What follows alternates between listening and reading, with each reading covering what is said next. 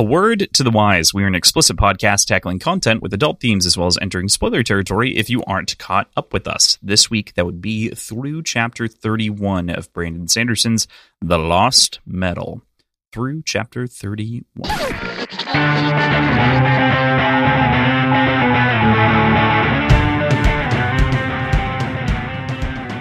Hey there, this is Cross. And I'm PJ.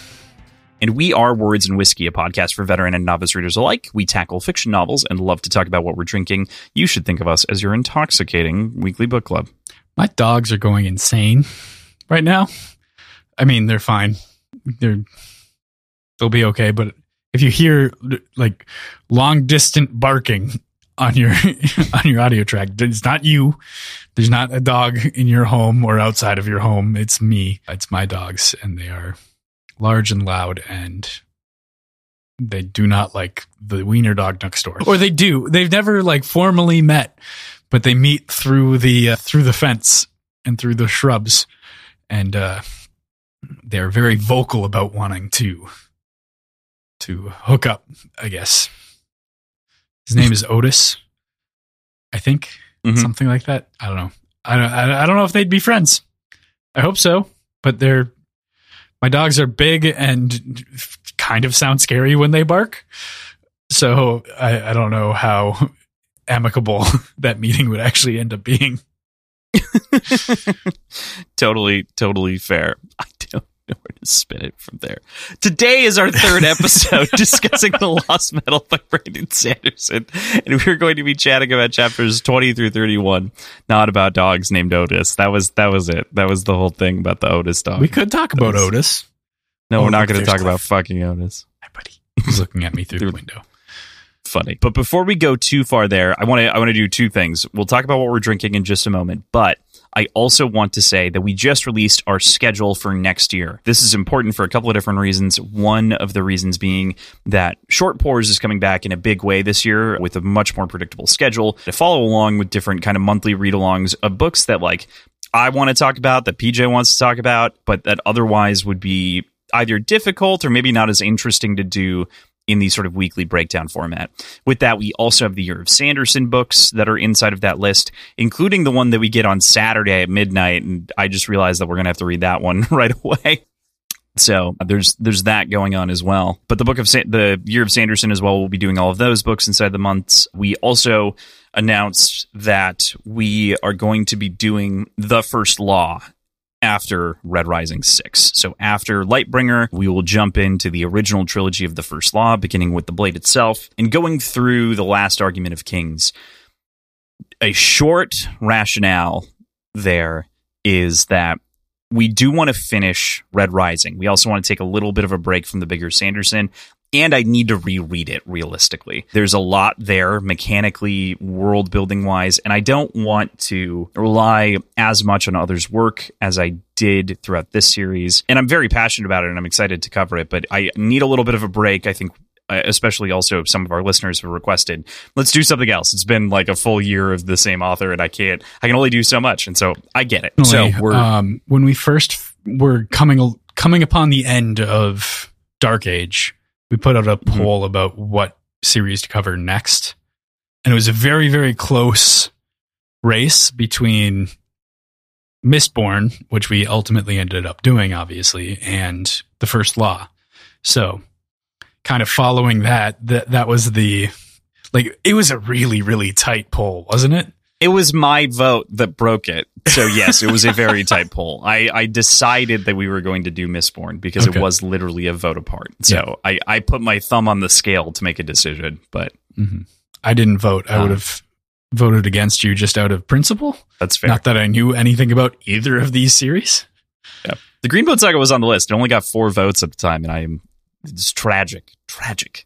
How dare they? But yeah, so absolutely, that's a big part of the reason that we're going to cover it as well. It's something that's requested. It's something that people, in our groups are reading and Discords and everything else. So we are going to do that. Another reason that we're going to do it is because Red Rising 7 supposedly, provided everything is on track the way that it's expected to, Red God is also going to be coming out next year. I again A, don't want to break up Stormlight with going back to Red Rising or something like that. And B, I also want Stormlight to be finished before I commit to something. This Lost Metal business was a little bit... I thought it was going to be okay, because obviously Red Rising doesn't have an end. We've got an end to the first trilogy. It hasn't concluded yet. But I don't think I did nearly as good of a job pulling on the threads as I would have liked, and kind of unraveling the sweater. And I know now, with the end in mind, that I could have done a much better job of highlighting some of the things that I wish I would have. So my target going forward is, with the main show, to probably only try to tackle completed arcs or series. So I'm down for doing Stormlight once that 5th book comes out, as it will be a fully completed arc, and you can kind of see the themes and everything like that unravel more fully. It's not that I have a problem reading something that isn't completed. It's just talking about it for as long as we do is a more arduous task than you would imagine, and organizing these thoughts and trying to spin them in a correct direction. It's very taxing for me to not know what's coming next. To know that there's a void in Crossland's understanding and not being able to try to read his thoughts. Like, truly, it's my burden and it's my problem. I mean, kind of. It's like, I don't know if that's important. Do you think it's important? Or are we going to talk about it for 40 minutes for no reason and then cut 20 of it? There's a lot of that. But similarly with Red Rising, I'm ultimately in the same boat, and I don't want to do this again where we have to hop in and out of series like this. So another reason that the First Law works so well is, regardless of when it comes out in 2024, we will be able to stop and finish whatever book we're reading and then go into that Red God and finish that up and then resume wherever we want. We could take a First Law break. We could read something else. We could do all kinds of things. But because the First Law has those standalone novels, it gives us a ton of flexibility to kind of pick and choose when we end. You know, this would be so much easier if we both weren't such fucking completionists when it came to things like this. It's not even that I'm a completionist. It's that I'm an experientialist. Well, I am a completionist. That's definitely a thing. But like, I care the most about preserving an experience, right? And like giving the best. And that's like, we talked about it many times. That's why I'm no hypist, right? Like, that's why I'm that's why I don't watch trailers. That's why we do this the way that we do this, is because like, this is the most, I think, from my experience, this is the best way to do XYZ. It's best to play BioShock with the lights off and your phone off in the dark, and picking up every fucking collectible that you can find. Yeah. Because the story beats inside of those collectibles are so good. Anyway, point being, core point of this whole thing, we're going to be going into the First Law after we do our Greenbone saga with the great folks over at HowlerPod, as well as Thomas from High Key Obsessed, of which we're very excited to do a little 26-episode series. We'll be reading Lightbringer. I think that'll probably take about 2.5 to 3 months to do based on the estimated size, saying that's a little bit bigger than Dark Age. So that's about that time frame. And then after that, we will be starting the original trilogy, The First Law. We'll read as many standalones as we need to before picking up Red God and finishing Red Rising. And then we will be making a decision about what the next series is. Let's talk about what we're drinking. Let's transition out of that bit. But PJ, we are going to be reading our first Stephen King novel next year, regardless. Is it better than the fucking random short story that I pulled that was free online? Yeah, dude. Jesus. I appreciated that short story, but it's fun to shit on it because it's Stephen King. It's fair. Because you love him. And you want to, I don't know, French kiss his toes or something. I would love to kiss the ground he walks on. What I am drinking is now an almost gone and mostly melted frozen Mai Tai. So this is a recipe that Tim Pearson and I put together while we were in Costa Rica, because we didn't have standard simple syrup, but we did have orgeat. And frozen drinks tend to push the sweetness a little bit farther. So we just entirely replaced the vanilla simple syrup with a vanilla orgeat that we made. So this is 2 ounces of rum.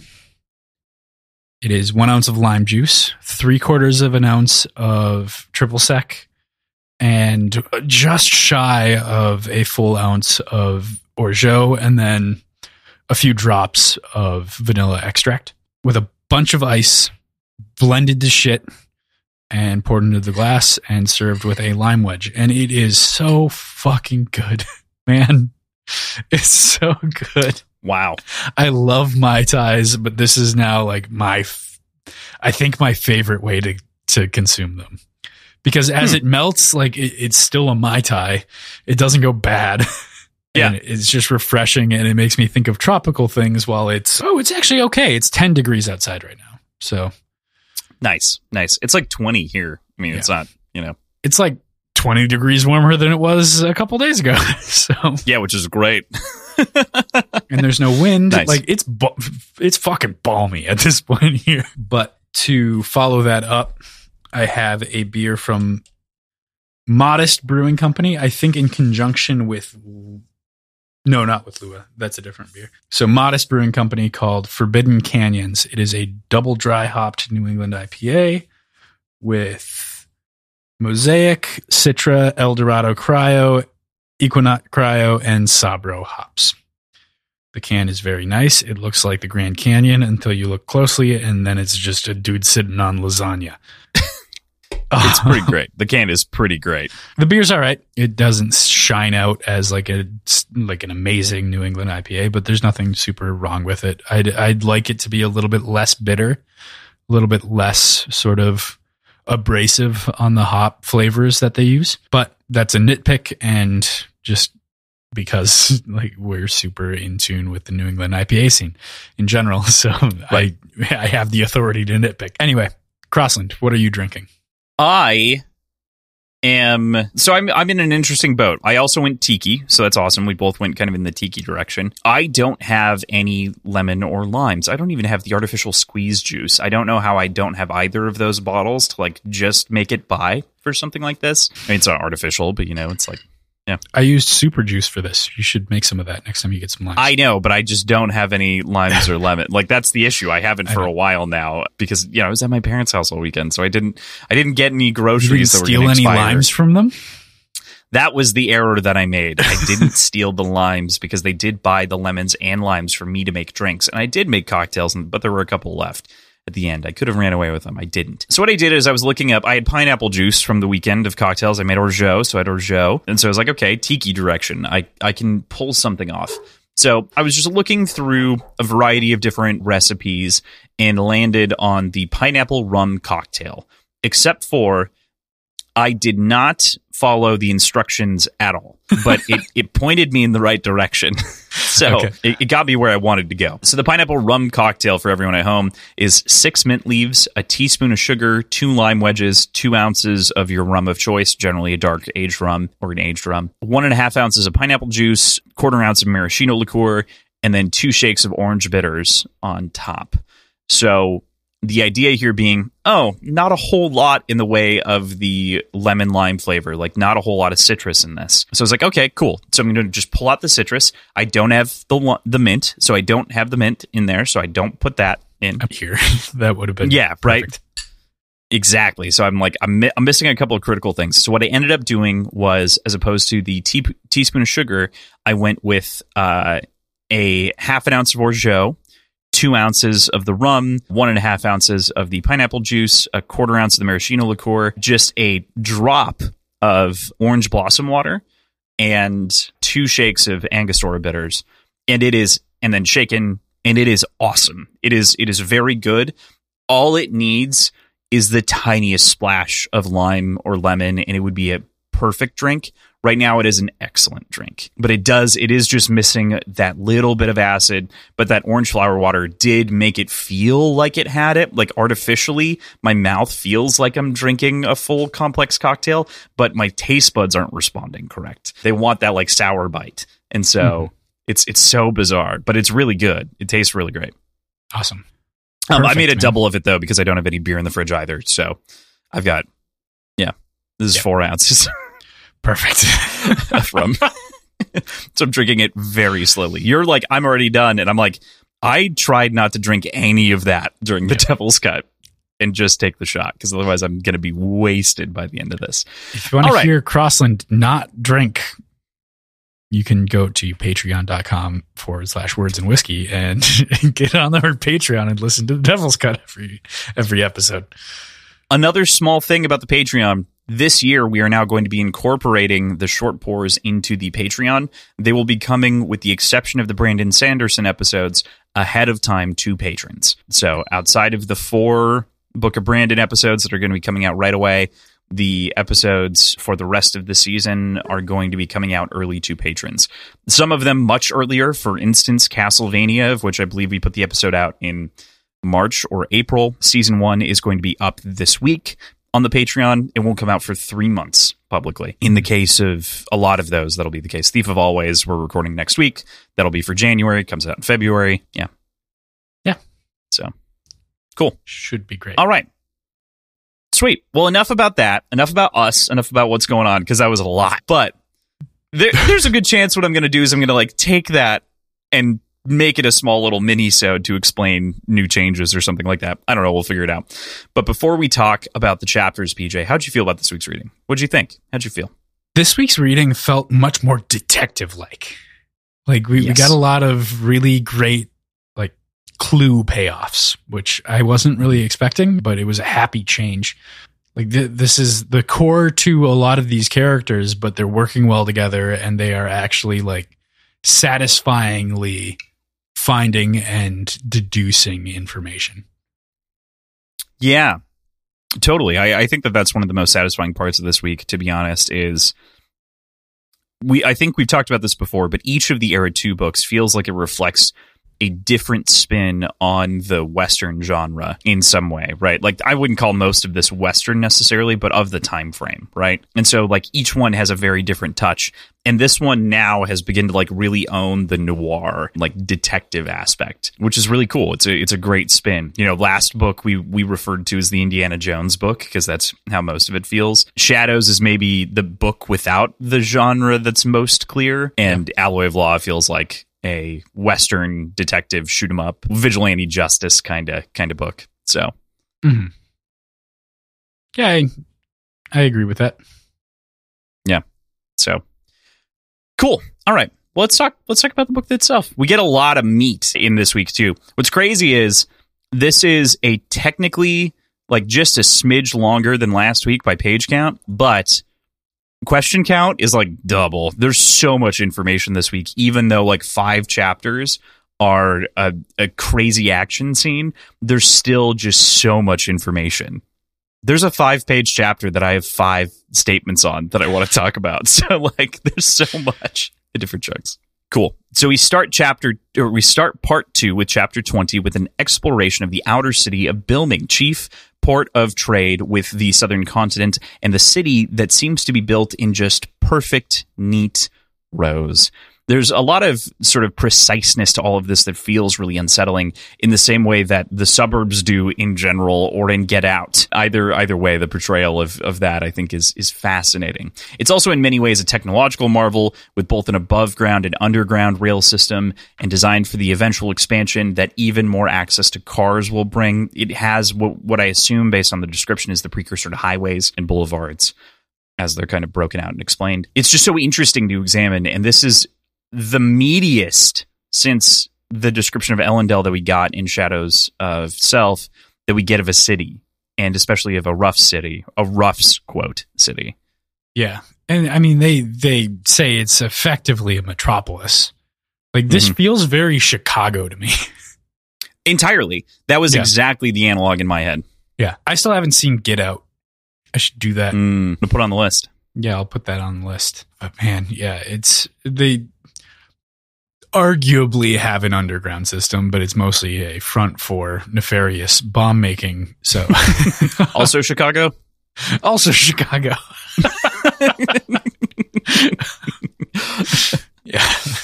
But it's cool to see how in awe Marasi is right away coming in. And it feeds into so much of the rest of this, right? The way that this is built is also a wonderful aspect of the world building, especially when Moonlight starts to break it down, right? This idea and the way that this is centered and the way that this is all spawned out is just so cool. Mm-hmm. We're introduced to Moonlight, though, over the course of this conversation, and we've met her before, as we find out throughout the premise of it, and the idea of sort of this interrogation. There's so much here to say about her in this interaction.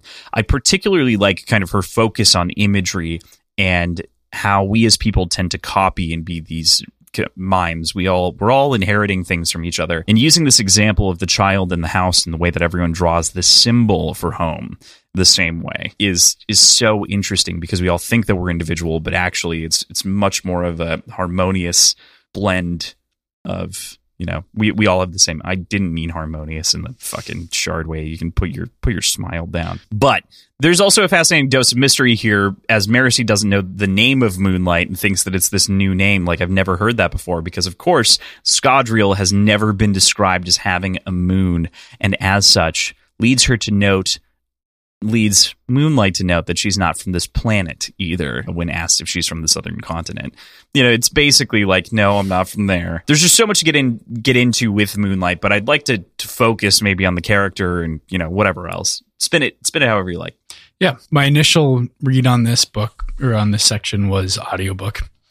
And she very nearly shares a voice with Milan. So I assumed that to be the case. Like, I assumed this to be Milan before it's revealed who she is. It's brief. Like, that's a 30-second little delay between when she starts talking and when we learn who she is. But still, right. Interesting to see that, and curious if there is any connection between her and the Kandra people. Like, we know... she says that she's 100% human, but the features are different, and she's not from this planet.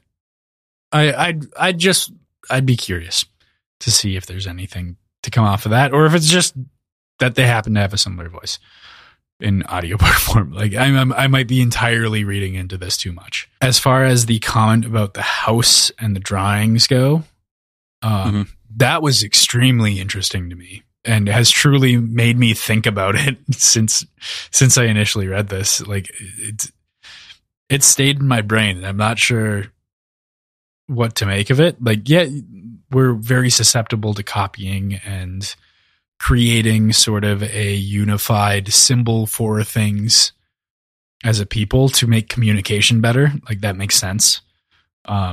Breaking things down to their raw components, to their core components, and like showing the most simplified, most ubiquitous version of it makes sense. Like, it really is a gateway to thinking about human nature and communities in a way that I wasn't expecting. I wasn't expected to like have an existential, like humanistic sort of spiraling thought about this, but I did. Yeah, it's incredible how much Moonlight is able to kind of pull on that and like tug on you to like think about it in a very different way. And she's intriguing. There's a lot more to come, of course, even over the course of this week as she goes by Kim, and you know, we get to learn more about what it is, and kind of, we don't know who she works for, but we know we've got some ideas.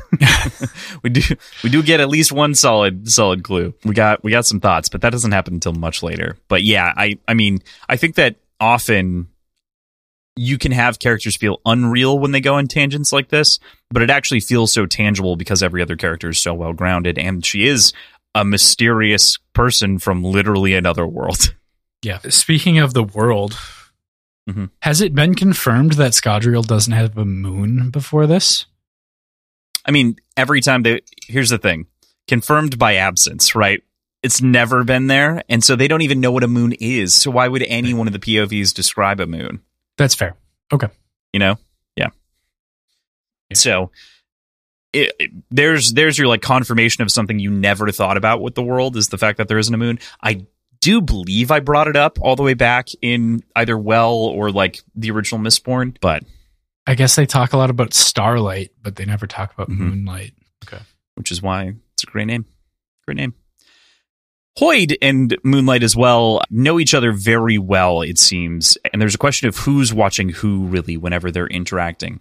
What do you think about this in regards to Hoid and the like? I think this is going to be the point. Like, I don't know what to think about their relationship or anything, but this conversation and this like interaction is going to be what breaks Hoyd wide open for us going forward? Because Marasi can't put shit down. Because Marasi will be left with this puzzle of who this guy is, and she'll be able to dig a little bit potentially. Yeah. It's so interesting too, just as a general note for the week, that we get so much more of interactions with Hoyd than we ever have before in any of the books. It's generally a cameo. He's just here hanging out. Mm-hmm. Yeah. I think what this does tell us, though, is that Hoyd is not working with Moonlight. And we know later on that Moonlight is working for Kelsier. So that little grudge match maybe hasn't been, that little sort of rivalry hasn't been quelled yet. Mm-hmm. Right. They're still kind of not necessarily enemies. They seem fine. They seem okay. Yeah. They don't seem antagonistic towards each other. They just kind of seem to live in the same space. Yeah, exactly. They're just kind of sharing air to some degree, but it's great. It doesn't seem like they're working against each other either, which is the other bit too inside of that. There's also just we were talking about some of the philosophy and the sort of moralism that Moonlight gets on these different tangents. And the one that gets me is a further extension of what we were talking about earlier with the Holmes. It's this idea about mimetic ideation. And she says, has it ever struck you how art is so destructive? Each new movement consumes the one that came before it, chops it up and feeds on the corpse, takes the bones but drapes new skin on them. Each new piece of art is in some way a parody of what has come before. And this seems super relevant right now. Yeah. With AI art. Ooh, yeah. Good point. And the rise of it and its controversy and sort of legislation on copywriting it, or is it art as a sort of zeitgeist question? But given this commentary, and this has obviously been written well before that sort of those methods of creation of AI created art weren't around or were in their infancy when this was being written. So I'd be curious if Brandon has any sort of commentary on that topic, and if it reflects sort of this breakdown of what art is and where art comes from. I'm sure he probably does. I don't know how publicly he's said it, and I feel like if anything, I probably would have heard it on a podcast. But I do find this entire conversation fascinating. Our art has the capability of being a tool, but is also very dangerous for the things aforementioned. We don't need to fully get into that side of the conversation. I'm very interested in where this goes, but at the same time, as someone of whom creates and works on creating things, it is just the idea of it is creatively fatiguing. The idea that I can spend I've spent the last 5 years of my life becoming a decent writer, right? And by my own assertion, I don't know if I'm better or worse, whatever. I'm perfecting that skill and I'm developing my art. And the idea that someone can just go, oh, we're going to scrape all of the writing from all of these books and then be able to pull it off with Chat 5 GPT or whatever and write you, statements and sentences and build and write every copyrightable story of all time forever, by just running long enough, is the most creatively frustrating and fatiguing dark web brain shut down. I don't want to live anymore shit. So being an artist right now, I can feel that pain very viscerally, and I can't imagine how our art friends feel about it. Yeah. That sucks. But at the same time, it is a tool. It's a new tool to be used. I'm not okay. I definitely don't want to have this conversation. I don't want to get into it. Yeah. I do not know enough to actually have an opinion on it. But I feel for the stifling nature of things coming out around it, and feel badly that is a side effect of this technology, or potentially the direct effect of it. But anyway, hopefully it can be used for good as well, is I guess my point. Yeah, I do think that that's where the future of something like this lies, right? And I think that is, that is what I was trying to say. Is I wasn't trying to cut you off to like that I disagree necessarily. I do, but I do also think that it can be used as a tool. There's some things, but that conversation is very nuanced and would take its own 2-hour, 3-hour podcast episode to like really get into in substantial ways. So I don't want to try to do more than say, I feel that pain. It's also very useful. It's incredible for quick concepts of ideas. As someone who literally can't, like, I'm so fucking bad at drawing and I have a vivid imagination, I've turned to using words to describe things. I can now, on the backs of a lot of people who train this model, create things without a whole lot of effort to imagine something more clearly or to see it manifested. So it is also a tool, but it is not without its fair share of problems. Right. I'll just put it there. Yeah. But I am very curious as to what Brandon would think about it. And especially, I mean, this is also just the idea that like all we're doing as artists or like anyone who does anything is taking what someone did before and iterating on it. So, right now, this podcast is an iteration of a number of podcasts. It's an iteration of a radio show originally, and it's an iteration of a book club. And, it's just painting over with different strokes. And we hope that people like us more because we're funnier than they are and perhaps more insightful about things like mimesis and mimetic copying. And maybe we make good cocktails. Ostensibly. Ostensibly. Yeah. It is so like profound and life threatening, and I hate it for how simple the phraseology is. It's also a little reductive, but the general like mimesis is reductive existence like that. Like this again is a very big topic that we've talked about at length in Red Rising. So if you would like to hear more on our thoughts on mimeticism, most of Iron Gold deals with a lot of that. So cool. All right. There's also this great casual test that goes on inside the scene where they talk about the person wearing the mask, white mask, black mask, obviously knowing that you wore black tells her. But we also get a lot of information about the shards, and there's a lot of other background here that kind of lingers in the periphery. And PJ, I can't lie and say I don't know all of these answers. I do.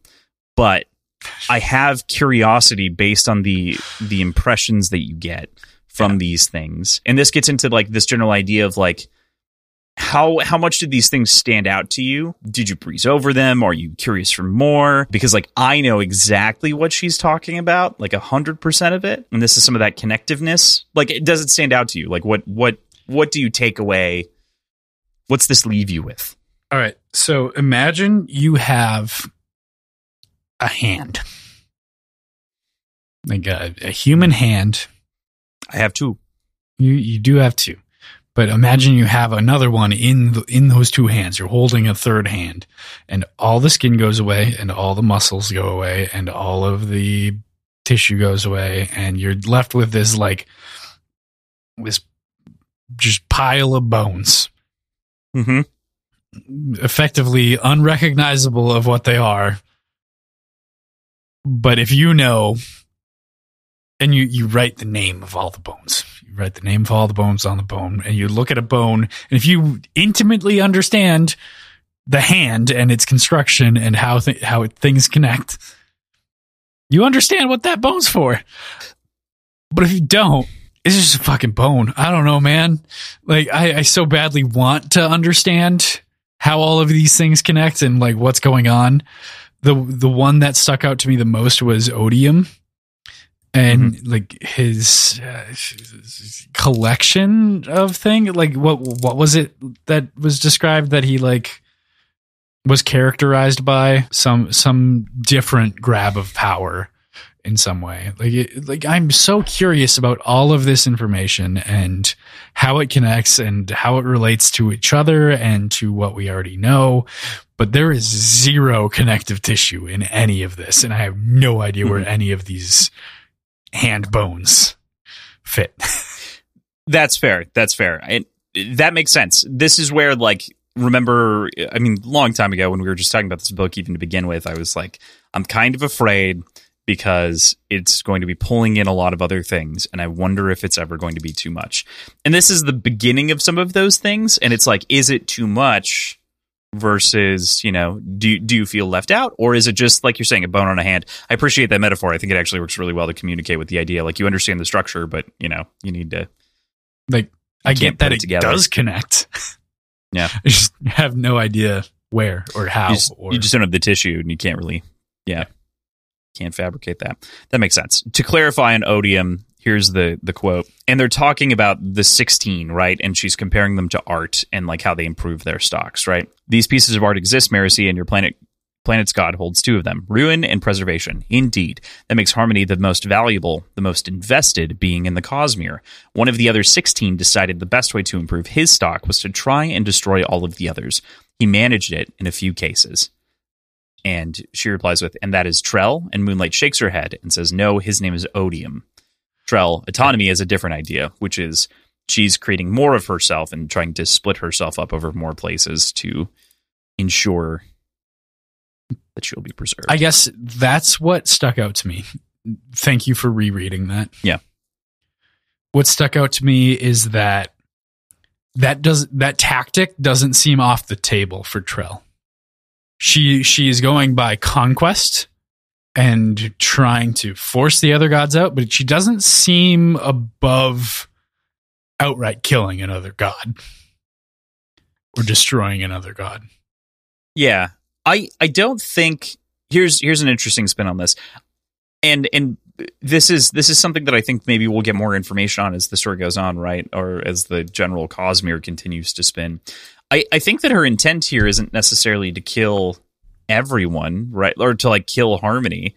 I think it's just to kill the people on the planet. Like, she's not chasing after killing Harmony, seemingly, it seems. I don't know about that. Because I don't think she's outright looking for annihilation. I think she's threatening it as a way to get to Harmony.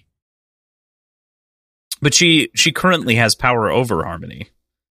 I don't know that she needs, you know, like she's blinding him actively. I don't think she's trying to hunt Harmony necessarily. Well, no, we'll see. But I don't think she's above it, is my point.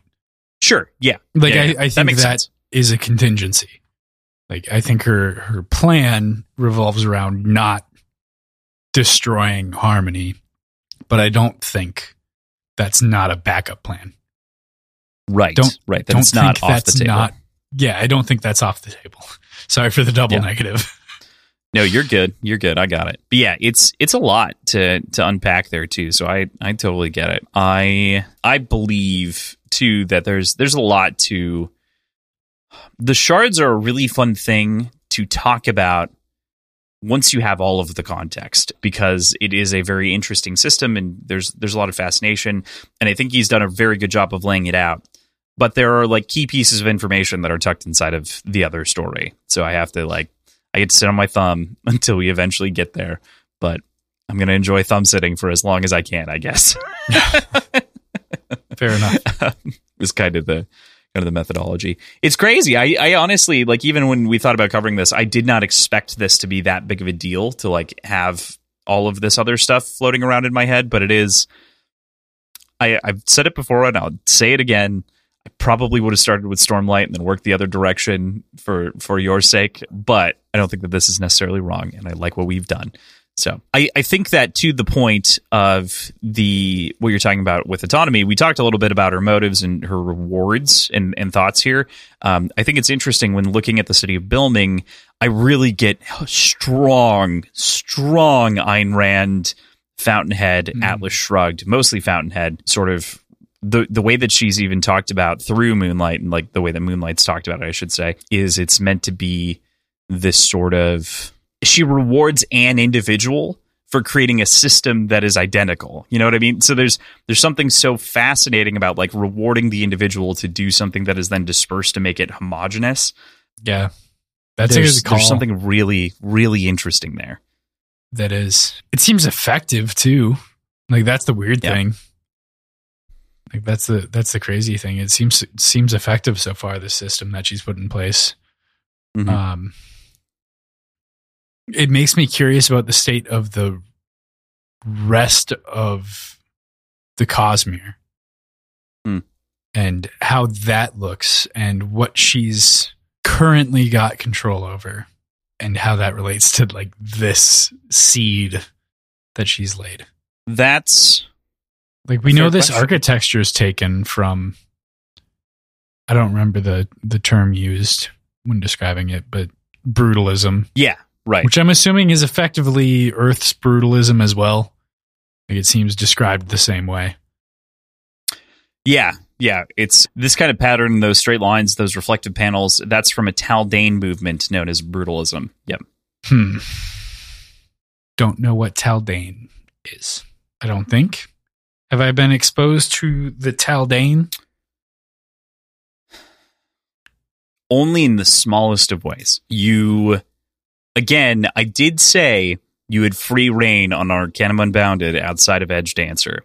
So you could be, but you have not been. But yeah, no, you've heard the name before in Secret History, but you do not know anything else about it outside of hearing the name. Okay. Yeah, it's really, really, really, really, really fucky.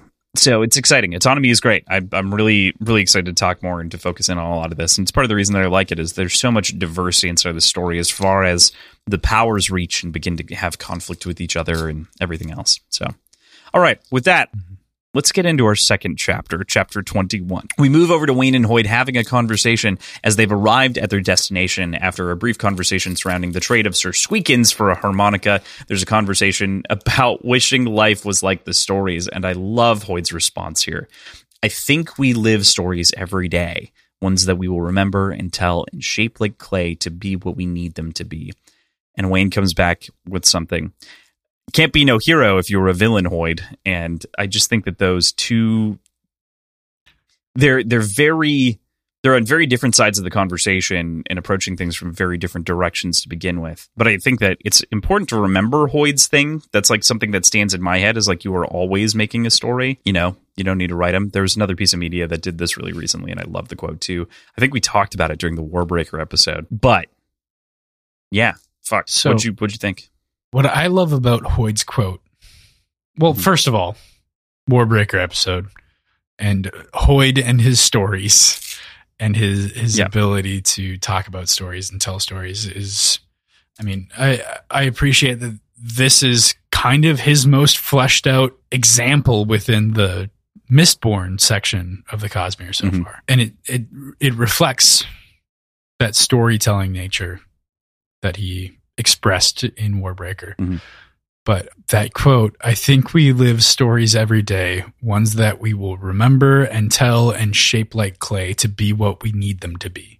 I mean, that's effectively, it's talking about like finding meaning in the mundane and augmenting reality to become the story that we tell, to reflect that meaning.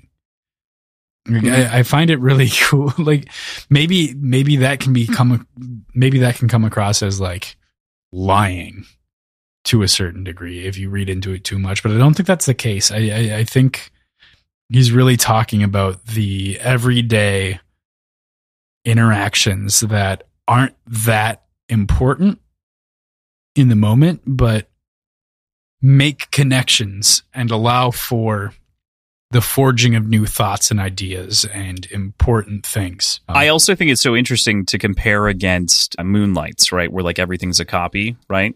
It's like, well, regardless of it being a copy, this is a nice like dichotomous little bit here between the chapters is regardless of it being a copy, it is still really important to like everything is a story anyway. So like you have to continue. You have to, what are you going to do? Stop? Like that's not what you're going to do. You're going to keep going. You're going to keep forging stories. And even a boring day is still a story. I think what's interesting to me too here is that he kind of defines the spin, like you're saying, and I don't think he's advocating for lying. I think he's just saying that like the stories become stories when they begin to take on another life. And, some of that is like embellishments that happen over time. You could look at Vin and even you could look at Kelsier, right? Like you stare back at any of the religions that we really focus on inside of this era too. And that is a perfect example of a story that has been blown out in the way that it's been shaped like clay by the person and now has been formed into this bigger thing. Yeah. It's maybe even outgrown the man himself. And even if it's not embellishment, there's consolidation that turns one story or two stories into one, or two experiences into simultaneous things. Like, there's a lot of ways a story can get shaped. Yeah. And so, I'm totally with you. I love this for that reason. I think it's great. That's why I had to pull out the quote. As far as the comment from Wayne goes, that felt weirdly shoehorned. Like that felt weirdly, starkly different from what we were talking about, and directly goes into a conversation that you and I have had multiple times already, so I won't rehash it too much, but it feels pointedly injected into this conversation, and for whatever reason felt out of place. Sure. Yeah. I think that there is something to be said about this, right? But I really like Hoyt's comeback too, right? So like he mentions this because he's thinking about, the last story Ma told me, and like stories in general is what this is fixating on. And so we're talking about plot, and the way that stories go. But in most stories, it is the villain who knows the hero best. And that's so interesting, especially when talking about Wayne, right? If Wayne believes that he's a villain, that means he should know exactly what a hero looks like. And so, what's to stop him from making that change too? I think Hoyt is being such a good guy here with that rationale. It's good. Mm-hmm. There's also the other side of that too, which is the obvious. Is Wayne arguing that he should be the villain because he knows Wax best? No, it's not about knowing Wax at all. It's about he's arguing that he's a villain because of the murder that he did. He hasn't outgrown it because he's still a bad person from that. Okay. But what if Wayne does become the villain? I mean, that's your own train to ride. Do you think he's going to be the villain? I don't know. I don't think so. Cool. I think he's earned his redemption arc. He's fair enough. We got some Vendel and Wayne are posing in these moments. I just kind of find it wonderful that they're taking up these skeletons and adoptions, and Wayne really getting into the mind of Francis works wonders. Wayne having to remind Vendel to stay in character is also just lovely. It made me laugh this time reading it physically on the page. The comedy landed perfectly, and it works wonders getting the group to bring out the sequence through clever conversation, and they managed to worm their way through all of these different members to make him come out, and learning all these things through clever lies and deceptions. What'd you make of their conniving paired brilliance? So something in particular was like Wayne reminding Vendel to stay in character. Mm-hmm. And I'm going to take a little bit of a wild stab at this. I think the answer is truly a lot simpler, but I feel like I have the framework of a rationally justified reason for this. Mm-hmm. And I want to kind of explore it with you and see what you think. Sure. So we know of sort of the mystical, magical connection, or natural, I guess you could call it, on this planet, connection between form and identity and personality. To a certain extent, that exists on our world too, but that's not as starkly and it's not codified.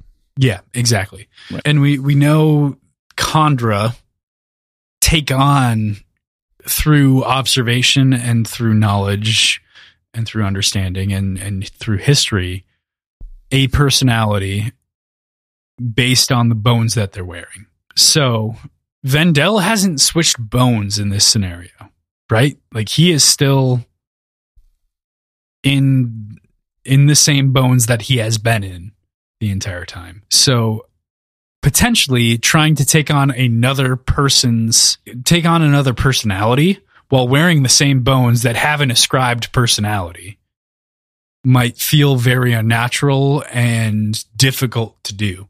He is wearing different bones in this scene. Fuck. All right, never mind. But I don't think that actually disconnects though from what you're saying before, which is that like there maybe is some sort of base identity ascribed to the bones that you're picking up, right? Like you can only be a certain way because of those bones, right? But I think I just find this particularly powerful because you get to tell the immortal guy that you're doing a bad job, doing the thing that you literally that defines your entire being. Have we formally talked about my question to Brandon on the show? I genuinely don't know because I feel like I answer the question all the time when people ask about like that question that you posed. It's relevant now, so it's very relevant.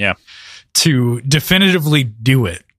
Like I know we've talked about it maybe on Devil's Cuts before and maybe in the Discord, but I don't recall if I've done it on the show yet. But my question to Brandon so I got picked for the meet and greet. I got like book signing stuff and got to ask Brandon a question when we went to Dragonsteel. And my question was in relation to identity and imitation. If Wayne's ability to imitate people was magical, it was kind of the crux of my question. I said it much more concisely than that and like with better terminology that I can't fucking remember right now. But anyway, the answer was no.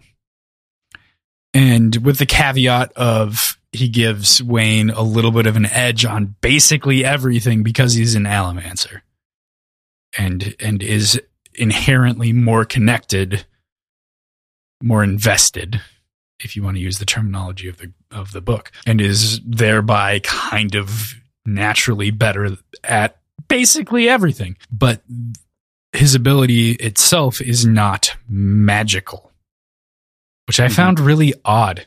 Like I truly expected it to be a magical ability. I totally get that. I'm with you on some of the maybe oddity there, but I think that is what makes given the sort of strictness of that answer and it not being magical in any context, I really it gives me a layer of appreciation, I think, for how good he is and how good he is compared to other people and how good Kandra say he is, right? Like literally bossing around a Kandra for being bad at this is incredible. You know, it's funny to say we say we've like painted, I think, Wayne to some degree to be like a con man in the way that he adopts these personalities. But the reality is he's just an actor. Like Wayne is just an incredible actor in all regards, and he can live in those personalities and inhabit them in a way that others can't. Even physically wearing the bones of others, you aren't as good of an actor as I am, which is kind of a fun spin on it. But yeah, I thought the question was great, which is why I know that we were trying to come up with questions while we were sitting there, and you were like floundering on a couple of things, and I was like, well, ask the one that like you genuinely had and remember from before, and that like just figure out how to phrase it, and we had plenty of time. So I asked him about Elden Ring because I wasn't going to ask a question about Stormlight in front of PJ. That's fair. I would have walked away if you told me to. Yeah, but that would have been weird. I would have never, I would have felt very weird about it. Fair. So instead we talked about Elden Ring, which is cool. So yeah, he did not like Melania, but the boss.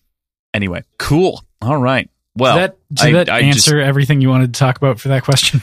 I think pretty much. I mean, the big thing for me is like, like you said, and I think also you brought up a great tangent on just the Kandra in general that we hadn't really talked about since, originally being introduced to them. And that's like, how much of the personality do they really take on? And the answer there is not as much as we think, but they do take on some level of personality.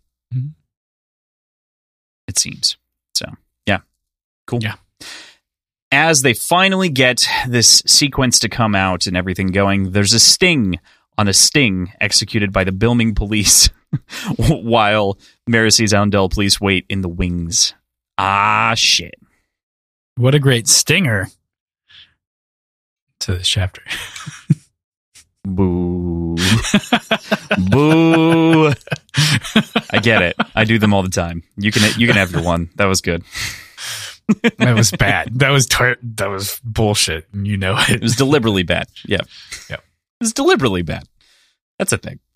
Okay, with that, we go into chapter 22. We move to Marasi, and she's got a lot to sort out after finding out that the local captain intervened in this moment. And there's a question over jurisdiction here as we meet Captain Blantich. God, I said this name in preparation of this episode. I listened back to it. Blantish?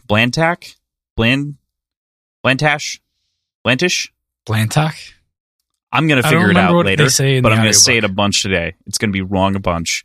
Don't send me angry messages. Blantalk. All right, what'd you think of her?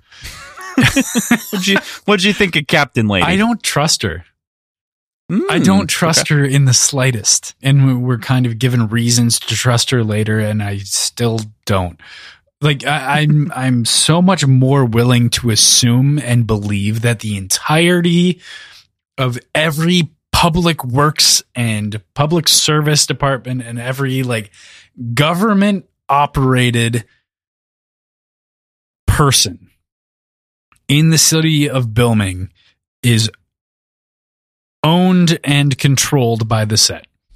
Like, it doesn't make sense to me that they can have such a large scale operation, so rife, full of corruption, without being entirely in control of the government. Okay. And its different branches. All right. I dig the answer. You know, I think that's fun. I didn't ask this earlier. Do you trust Moonlight? You haven't not trusted a character in a while. You've been pretty good with trusting people for a bit now. So this is interesting. I didn't until the conversation, which I don't know if it's happened yet, about the Marewell flower. No, that's later. That hasn't happened. Like, I think I do, but I viscerally don't want to, you know? Like, does that make sense? Like, I feel like I shouldn't. I really feel like I should not trust her. But with the information that we've been presented with, I will concede that it seems okay. All right, cool. It does seem very convenient, though. But that can come from a whole lot of... That can come from many different directions. I'm not sure what to make of it. To me, that makes enough sense. That's a good enough rationale. I was just curious, you know, especially since you don't trust Blantish. So, you know, it's interesting. You've been on a trusty train, like I was saying, since at least the first trilogy. Not the whole first trilogy, since at least the end. Kind of, mostly. I think you've like distrusted a couple of like obvious characters to distrust, which is fine. Like Ed Warren, for instance. You know, when he showed up, I don't like well, he's distrust not a good guy. Wayne just because. Yeah, right. Well, by the innate basis of Wayne, you know, it's hard to trust. Yeah. So interesting. I found that funny. So I wanted to dig in there a little bit. Marasi obviously makes an impassioned argument for the why they shouldn't be fighting over this in the moment, and then tries to make friends with this woman very quickly. She also realizes that after seeing the sequence, that there is a medal borne upon them, despite Blantish's note of good authority that there isn't, as everyone is blasted across the room by an incredible allomantic steel push. You can absolutely imagine this as an adapted scene, can't you? Like, this is so cinematic for me. Like, this and the rest of, like, this chapter, and, like, maybe the next chapter, it's so scripty for some reason. You're totally right. The entire sequence in that like takes place surrounding this guy, like basically chapter 22, even the chapter with Hoid. So looking from the section with Hoid through when Wax sits down with Entrone and we see Entrone again, all of that is actiony and feels like a script. You're entirely correct. I think it reads exactly like an adapted scene. I think it's interesting that you highlight this one here, and I know that obviously you're talking about the rest of it as well. This one is the one that I definitely can imagine exactly how it would happen, but I also get the difficulty of portraying Allomancy as this being a more difficult thing to portray, because my brain instinct when you're like, this is an excellent, easy to adapt scene, is when that push happens. I thought that there would be like some blue effect on the screen. I imagine some like AoE burst, right? That like is covering an area in a half semisphere as it like explodes outwards and then pushes all these things as it hits them, which isn't how Allomancy works either. So I totally see the things flying back and people with their guns and the guns launching off and like all of that works. I mean, Magneto works on TV. Of course this works.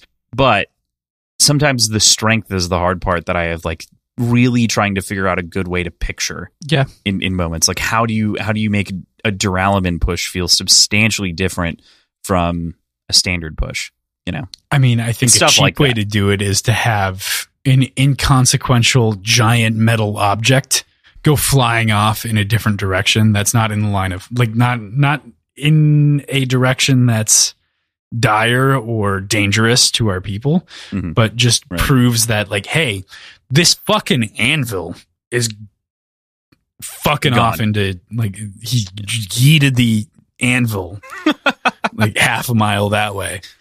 Like, that's a fair point. I don't think that's cheap. I think that's actually a good point. But I love this scene. I love what happens here. And I definitely can see it all adapted because it does feel very script worthy. It was just one of those things where my brain pictured it and I was like, that's not how you would portray that though. Like that wouldn't work for Allomancy, but it is visually how it feels as written. So it was just an interesting experience that I had with it this time. But I'm with you. With that, we start to get into the action here. We get into chapter 23. Marasi, though, you know, everyone's getting blasted back and feels the force of this push, but Marasi is more cleverly equipped than the rest of them. She wears a gun belt that functions like a pair of tearaway pants, and as her metallic vials and equipment fly off of her without tossing her back, she manages to escape this bit unscathed. But this confirmed it. The sequence here has been hemologically spiked in order to make that happen between the Duralumin and you can't have two of the abilities, right? So definitely spiked. There's also a supposition as Vendel, Wayne, and Marasi finally make it into the speed bubbles together that they share that the set must have been aware of one of the stings, but it was unlikely that they knew of both because it seems as though Blantich did have certain information, but did not have all of it.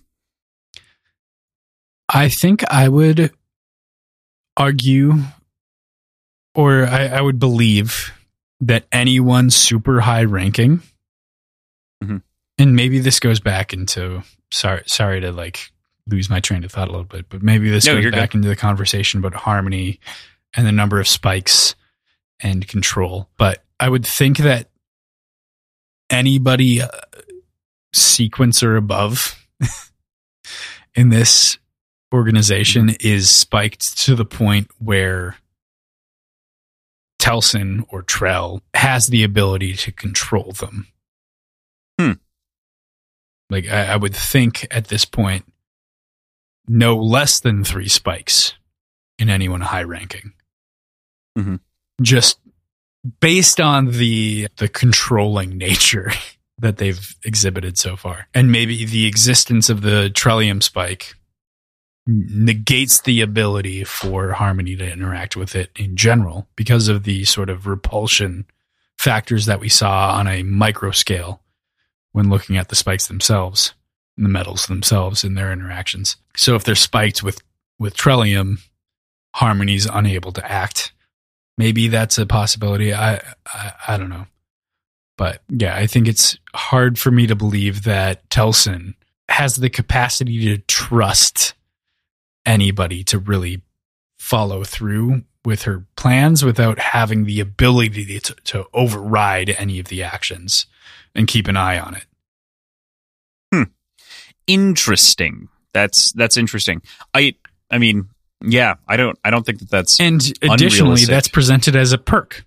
Like, hey, we'll give you all these fucking powers when you get to this rank. Like, it's a double-edged sword in that respect.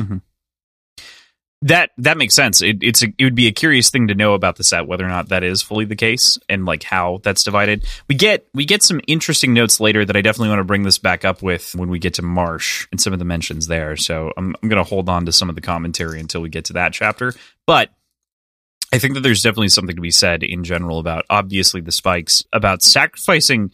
What's very interesting is that, and I find this very interesting about autonomy in general as described so far, is autonomy's intent is really hard to parse precisely. Like, it's actually much harder than some of the other intents. I mean, compared to Ruin, for instance, it's not quite as clean, I would say. And there's nothing wrong with this. I don't think that this is a fault of anything, but it makes for something very interesting because you can totally see autonomy doing something like that, making the choice to unite them all under one thing, because then they can kind of function autonomously, but underneath one single power. But at the same time, that's removing someone's autonomy and their ability to act on their own. And so which spin on autonomy is it in that moment? It seems like the god autonomy is trying to have it the best of both ways, which is so interesting. Yeah. Mm-hmm. It's all about perception and justification. Setting up systems is part of what I see in this as well. Yeah. Oh, God. On cool. that scale, all these cool people spin. are fucking ants anyway. So Right. Well, right. Doesn't Yeah, exactly. Yeah. You got to be the queen. You got to get a queen going, yeah. Which is definitely what Trell is supposed to be. So while they're in the bubble, what do you make of Vendel's adherence to the first contract? I just found this to be like a funny little bit, but when he mentions that like he won't kill. Honestly, I expected it based on the fact that he's a desk jockey most of the time, and presumably that's by design. Mm-hmm. It's been a very, very long time since this contract has been directly relevant, but sure. Kandra are very slow to change. So I thought it was odd that Milan was willing to break the contract, and it turns out she's like one of the two anomalies. Her and her adoptive father basically are the only two that don't follow the first contract. Yeah, or that seem to not, right? So like even, right. Yeah, at the very least that we've seen for sure. I wonder if she's an 11th, a 7th generation. Do you remember what Milan is? 7. I wonder if other 7th generations act and behave similarly. If they still survived, like who knows how many of them are around still. I mean, yeah, I think the way that it's talked about in Shadows of Self is that pretty much all the Kandras survived that weren't killed. Meaning, and by killed, I mean like literally the ones that were killed by, say, mostly the second generations. But there are plenty that could have taken the path out of immortality, though. That's totally a thing, and could have taken the death option that they found. There's also that. It's true. Woo! So we're interrupted in the middle of them making this plan, though, as a stout woman wearing a bowler hat walks into Wayne's bubble. She's a slider, too. They quickly separate, and she leaves the bubble after taking a swing at Marasi with a dueling cane. There's a perfect comedy moment as they prepare to each go their own way to handle kind of the scene and the action that's about to happen after they leave the bubble, and Vendel shouts, "Not ready!" after everyone says that they're ready and has begun going. It's just perfect. I mean, like, I'm going to kind of continue the thread of screenwriting here. Like, this feels so comedic and so cleanly written as an adaptable like scene in a TV show or movie or whatever it might be, but something that would come across on the screen very, very, very easily.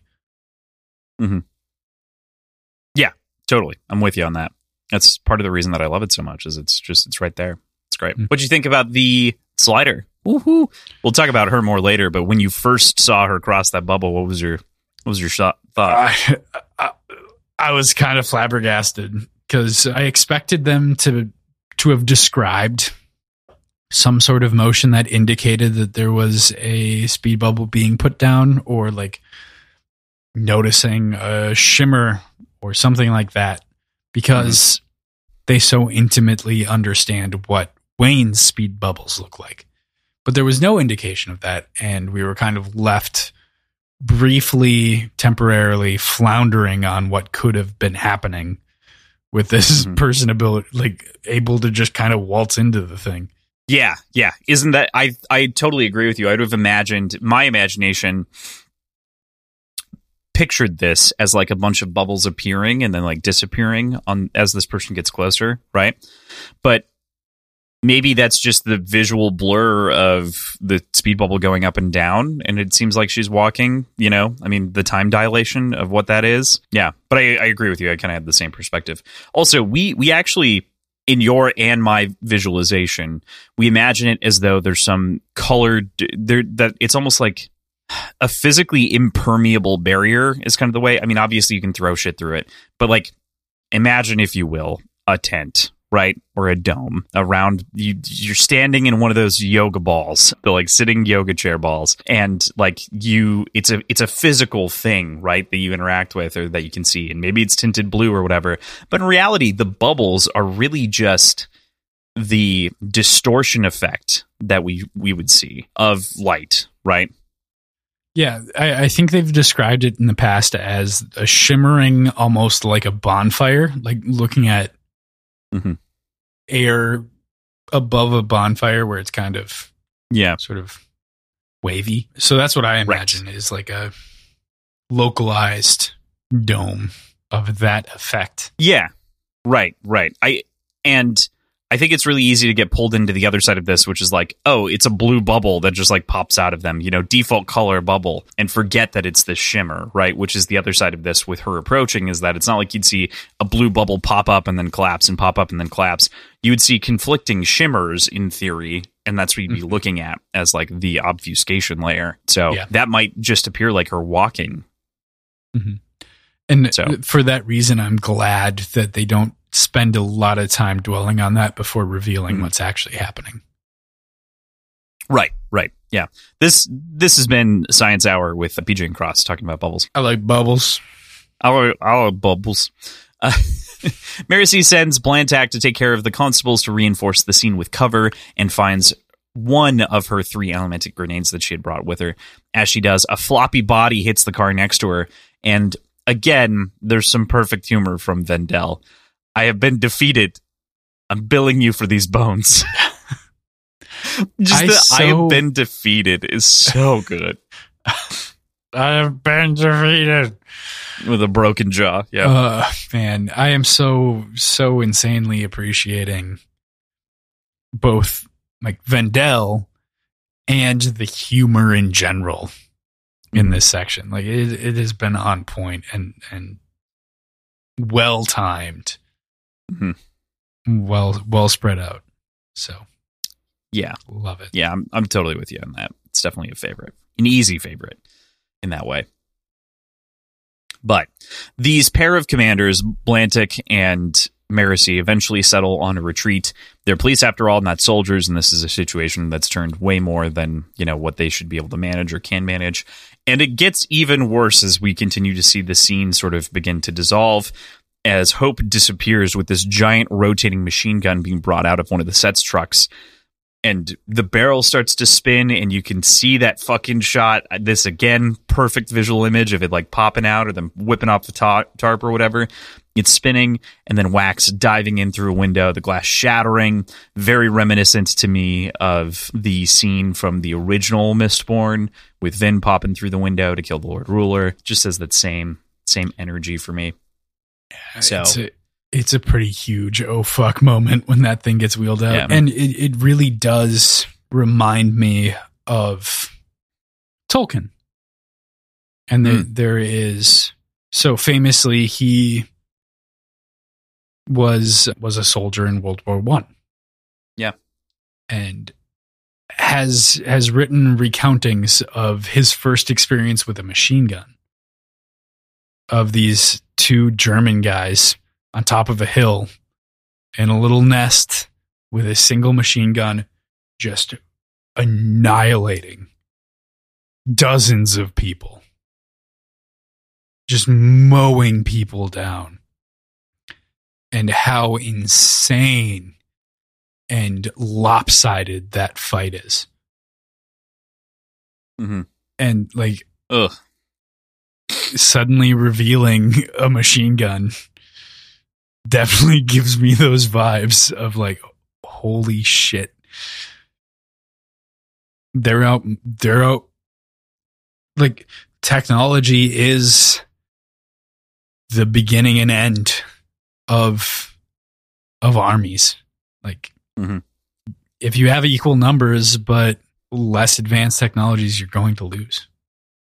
And sometimes even if you have more numbers but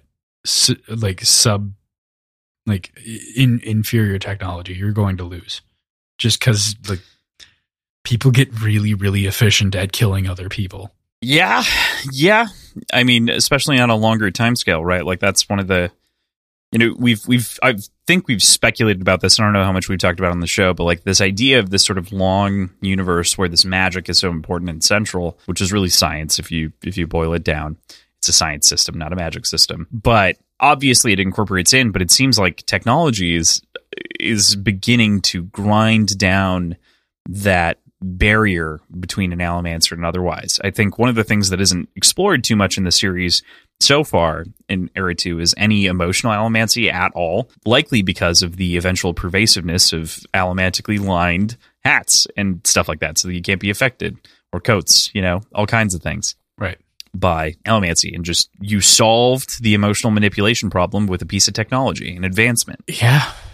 Blocked out an entire subsect that of was users. Such a cool aspect of that first series, though,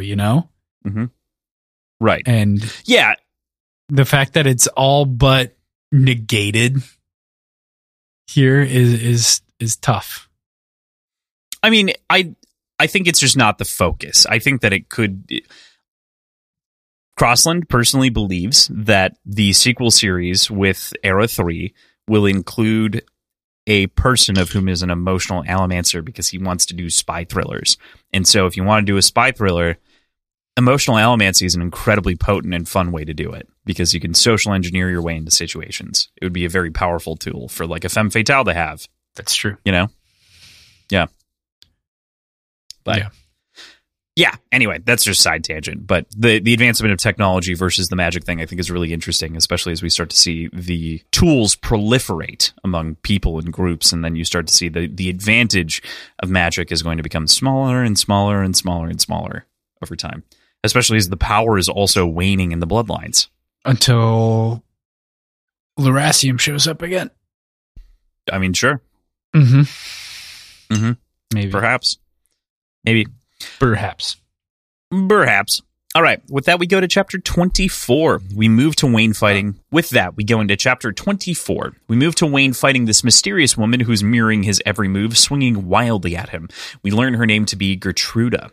What do you make of this Wayne copycat that we see here?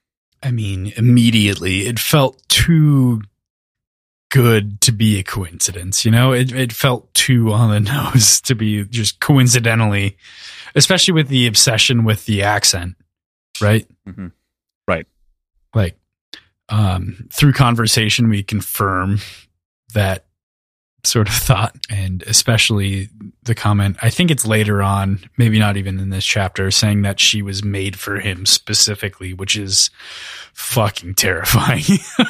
Yeah, what do you think that connotes?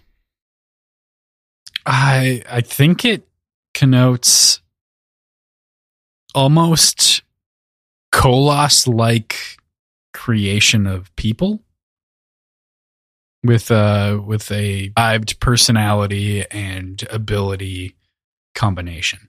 But I don't know where to go from there.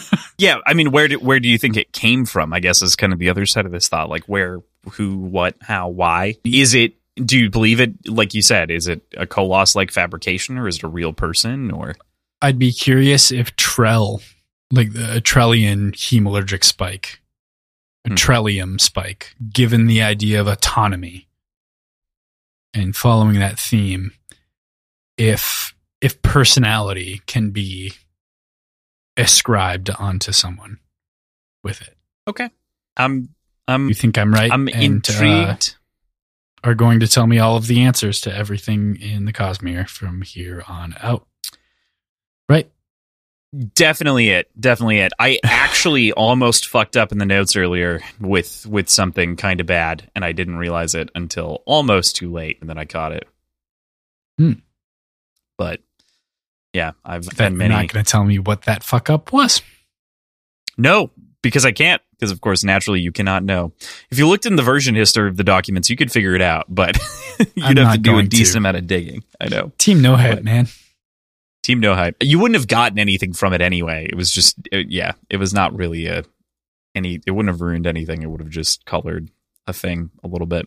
Okay, Wayne makes his way after escaping Gertrude over to Marasi, and they compose a plan that allows for them to stick it out, and Wax will undoubtedly take care of the coin shot, as we assume, based on everything that he does and his sort of penchant for Flash, and especially if someone uses the same abilities he does, he has to go after them, and that the rest of this fight at that point will mostly become a cleanup.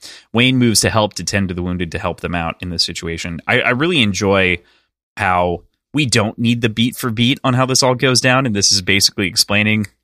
You don't need it. You get it. You've seen this before, which is good. And then we cut to the more important action, as well as some selfless help of being the hero that Wayne is to help these people who are wounded kind of get to safety.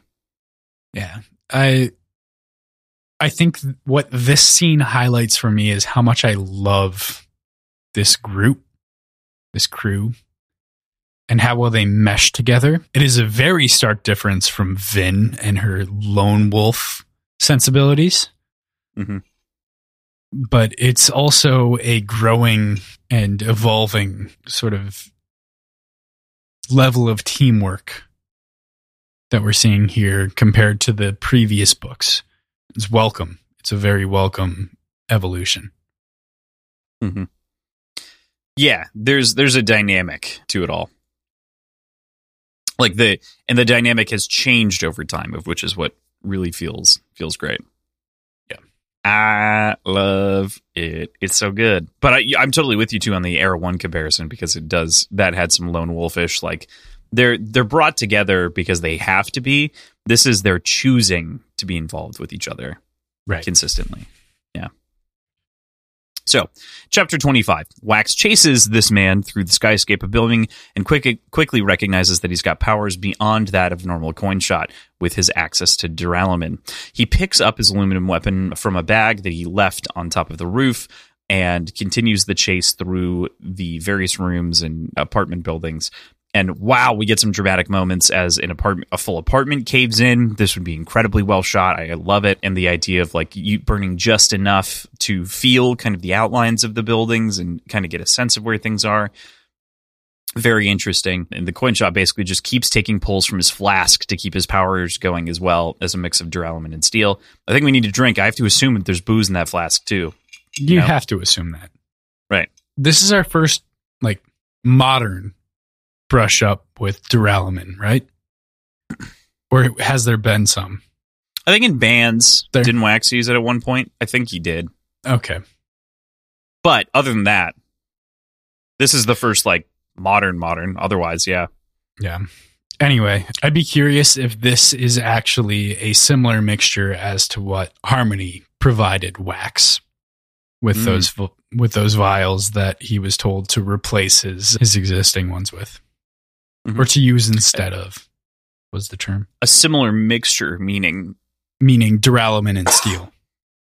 Or another god metal and steel. Interesting. Yeah. Oh, is duralumin's not a god metal. No, it's not. No. So that requires a duralumin spike? Correct. Yep. Or not necessarily, because that's kind of wonky and fucked up. Because bronze grants steel pushing abilities. Or something like that. The hemalurgy is not a one-to-one. Yeah, a spike takes care of a whole group of attributes, right? So a bronze spike would steals the sensey stuff, emotional elements he's stolen with. There's a whole side chart on the hemalurgical side of things. The assumption is in this scene, because of his skill as a coin shot, he was given a duralumin spike, which I have to say, it's not that I don't believe it, but I have to, because obviously I believe the story. It's got to be so hard to find a fucking duralumin misting. Are you kidding me? They've got no combination of stuff. But they can be imbued with duralumin, right? You can be imbued with duralumin, which is what happened here, we assume, because he's a skilled. Hemologically, right? Hemologically, yes. But how do you find the person that you get the duralumin ability from if they can't burn any other fucking metal? Same question as like fucking smokers. Like, how do you find a smoker? Well, that's a different problem because they know that they're a smoker. They could be tortured. You could torture people. Like, that makes sense to me. Like, you could work that out. But someone, what do you mean you can torture people? How does somebody determine that they themselves are a smoker?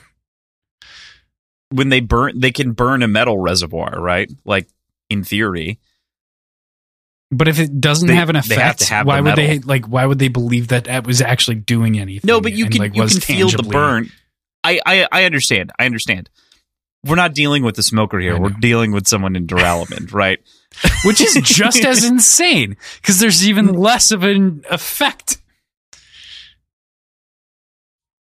Even less of an effect with duralumin? Yes, that's what I'm trying to get that across. Is I think that it's crazy. I think there are rationales because bronze at the very least registers outside to other people, right? Like you might not know that you're a smoker, but someone who burns, is it copper? Copper is anyway, because bronze is what breaks it. So it's copper clad, right? So you would know, you might not know that you're burning copper, you might not care, but someone who is a bronze user would know that you're burning copper when you flip it off, potentially. Like there's a lot of different reasons that like that one is way more detectable.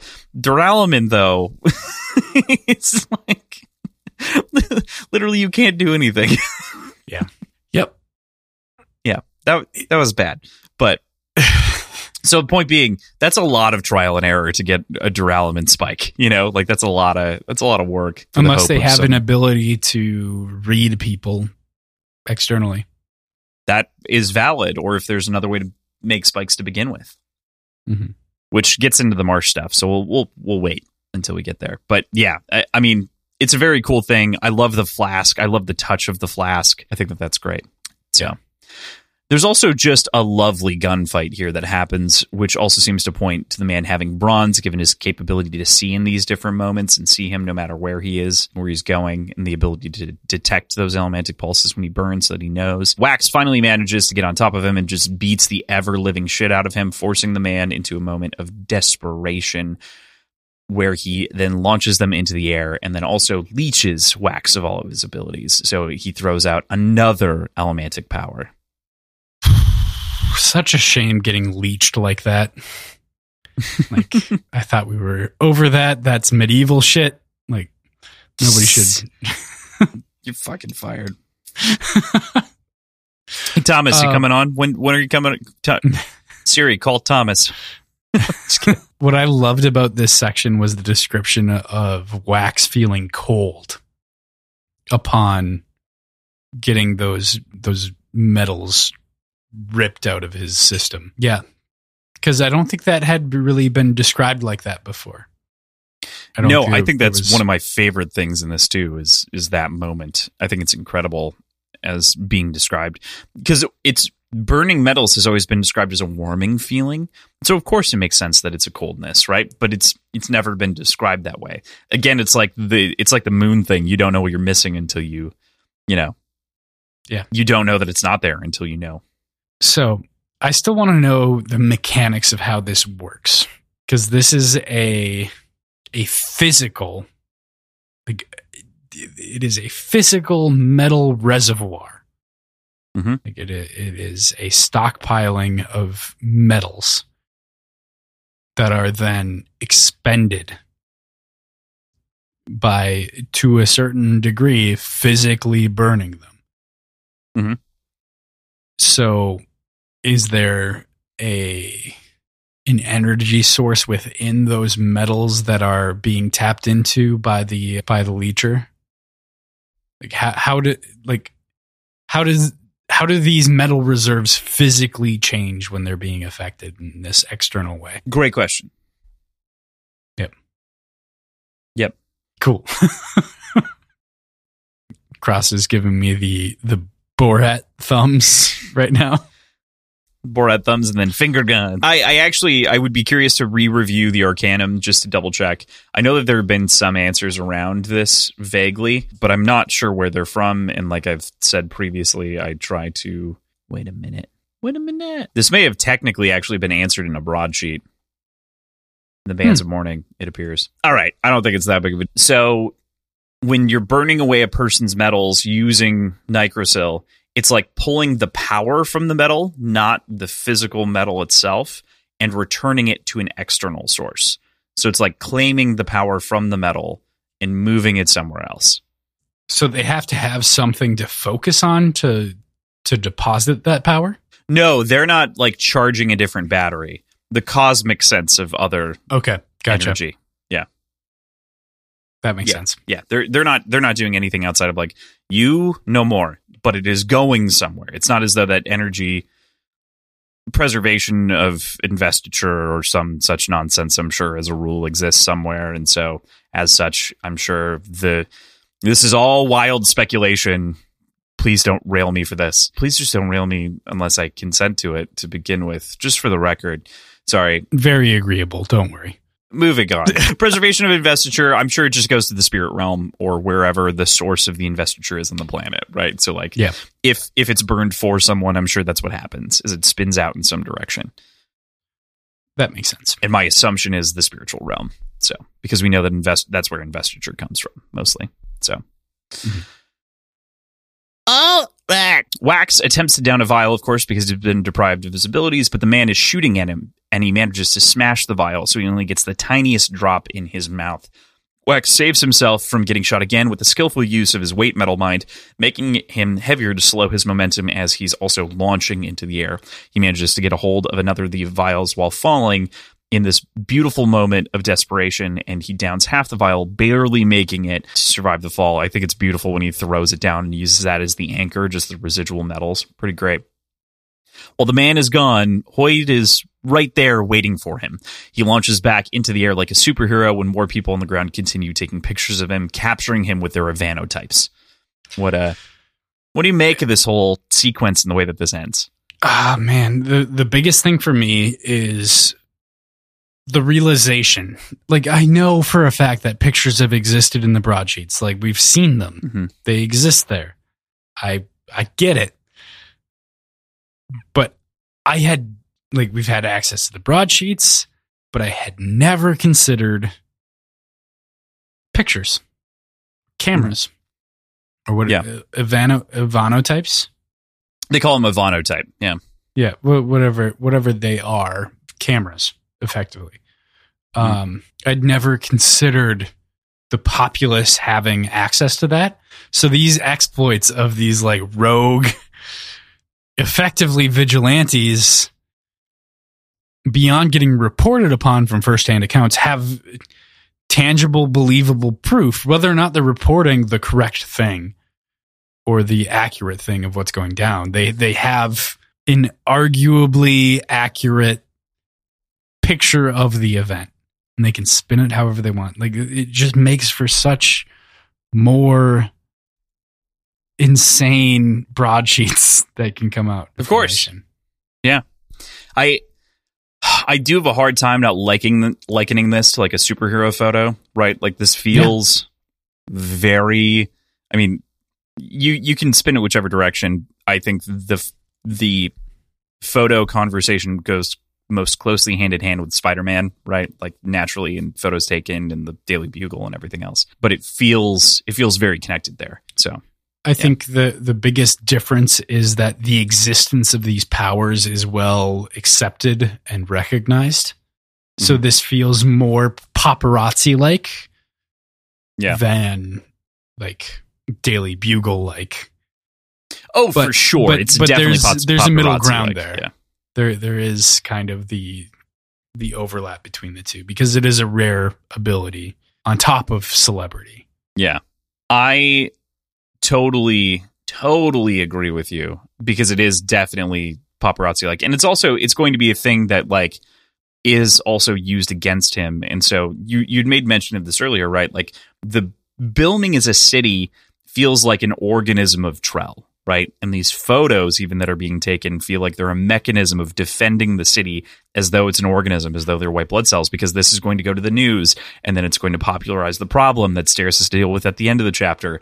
And so Bilming has this weird, to me, almost like bodily response to these invaders of sending T cells out in all these various ways. It's so fun. Love it. Yeah. Did I say T cell? I meant white blood cells. Are those also T cells? What are T cells? I want to say it's a specific T-pose cell. Definitely T-pose. Just it's a T cells are a type of white blood cell, so that makes sense. But yeah, cool. Fuck, I love the scene of Wax falling through the air though. Like that's again great, written for TV, feels scripted, feels wonderful. Very excited. So cool. All right. We jump to chapter 26 and we go back to Marasi, and she's really reeling from the results of what's gone on during this double sting. She ceded most of the authority to the constables of Bilming, but the results are really what displeases her more than losing control in this moment. It's really the loss of these two constables, the dozen that are seriously injured, and the system playing out in favor of the set to begin with, seeming that they'll be free by the end of all of this, considering what happened. And she's just being outmaneuvered brilliantly. Like you said, and kind of began the analogy that I'm going to run with forever, is that this organism of Bilming is actively operating against her, and she can feel that. But on top of that, the worst part of that is the loss that she's experiencing. Yeah, she really hasn't had the opportunity, if you want to call it that, to learn how to deal with loss and failure until this point as a constable. She hasn't had to wrestle with that almost at all. So this hits her really, really hard, understandably. Yeah. And I think that it's a good thing that it does for a bunch of reasons, of course. Like, it logically makes sense. And I think it's good. I mean, I think part of the reason that I really enjoyed this book so much is that a lot happens in it, you know, which is a great thing, but we get really grounded character moments. And this is just another example of like having this character feel grounded in this moment and pulled back down with a failure. I think that we almost had a sense of in the previous books, failing leading to successes all the time. Like the win was actually a ha-ha, gotcha sometimes, or the loss was actually a ha-ha, gotcha in moments. And so I just find this very satisfactory. I like it. Right. But Wax gives a stirring speech to lift that mood a bit about being Harmony's sword once again, and tries to point to the bigger picture of what they have to lose and gain from what was done today at this point. So he tries to repair that energy, that space around her as best as he can, saying that he's here to stay, basically to solve this one. Well, more than that everybody experiences failure. Like I think pointedly it was a direct conversation to Marasi about not getting down on your luck about a single perceptively failed raid. Like, it's going to happen. You're all right. Yeah, this was a very good speech. Good job, Waxo. Did you call him Waxo? I did call him Waxo. Waxo. All right, fine. But there's a couple of other things in the notes. Feels better. All right. There's a couple of things that they're trying to piece together, specifically, how do they think so many spikes, you know, beyond just the abductions? You know, how are they getting all of these things? How have they not found anyone practically since the abduction started in the first book? There's a lot here that poses questions about the capabilities of the set. Did you have any immediate thoughts on what that looks like? I feel like we're made to believe that these strings of abductions going back to Alloy of Law are strictly the source of the spikes, and they've been very pointed about who they've kidnapped, and it's not about breeding allomancers like Wax had posited, but rather strictly stealing their allomantic or ferrochemical abilities. Because beginning of Alloy of Law, Marasi is the one that gets abducted and saved, right? And Steris is left alone. Like, she is an allomancer. It made more sense to steal Steris, to kidnap Steris, but they didn't. They went for Marasi. And Wax saves her, and that sets off this whole sort of romantic arc in that first book. Steris was captured. Fuck. All right, never mind. Yeah. But it does set up the romantic arc that you're talking about. Just from the other side. But I really thought Marasi they attempted to capture Marasi. Instead. Right. Okay. They were trying to take both of them. He managed to get Marasi out right away. Steris was successfully taken. Okay. So I think we'll see. I'm just going to take that as we're going to see some diggability from Steris.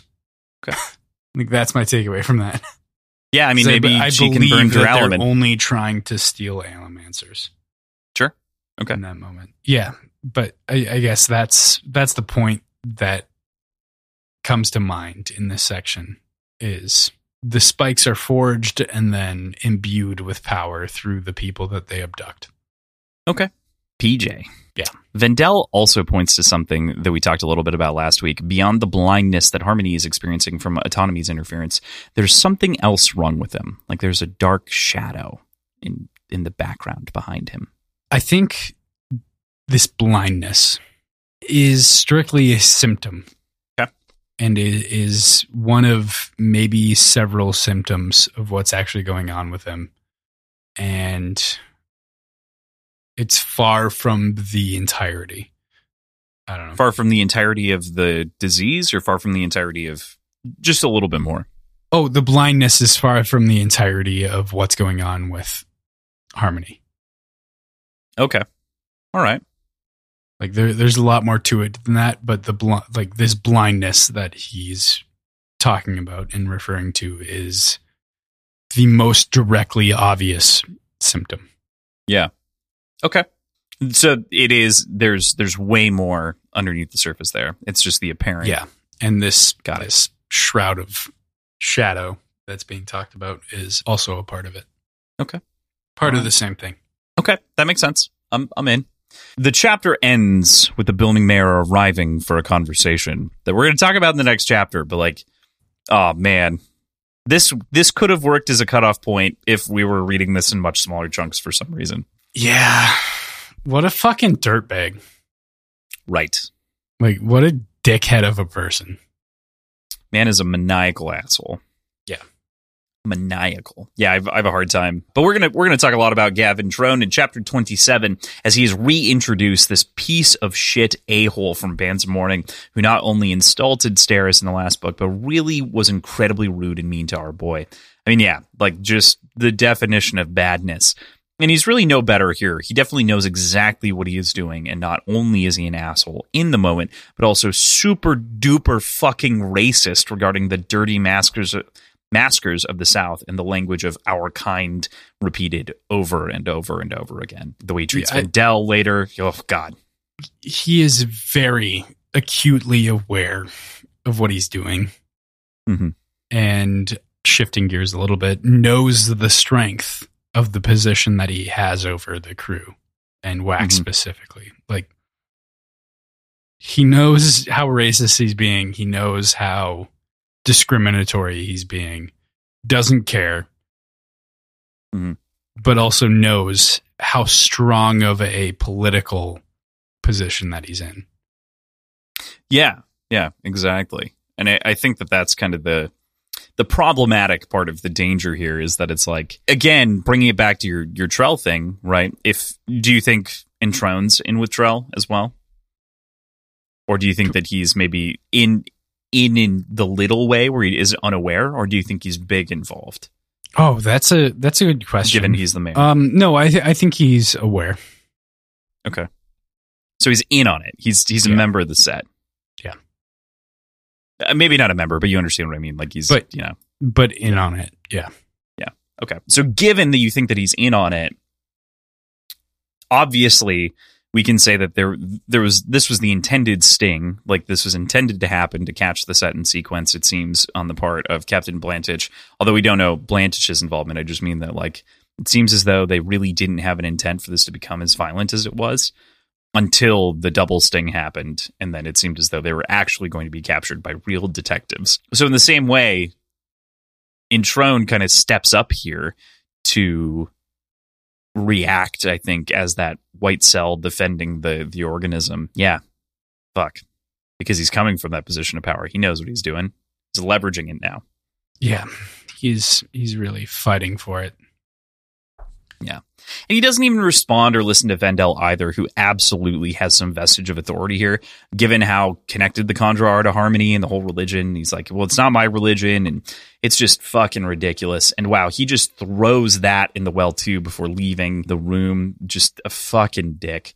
And Blantich, of course, apologizes and seems genuinely upset about how this all went down, not expecting a lot of that and not really talking badly about anything or anyone, just sort of shocked, expected this to be a more positive interaction, given how it all went. But yeah, I don't know if I'm shocked.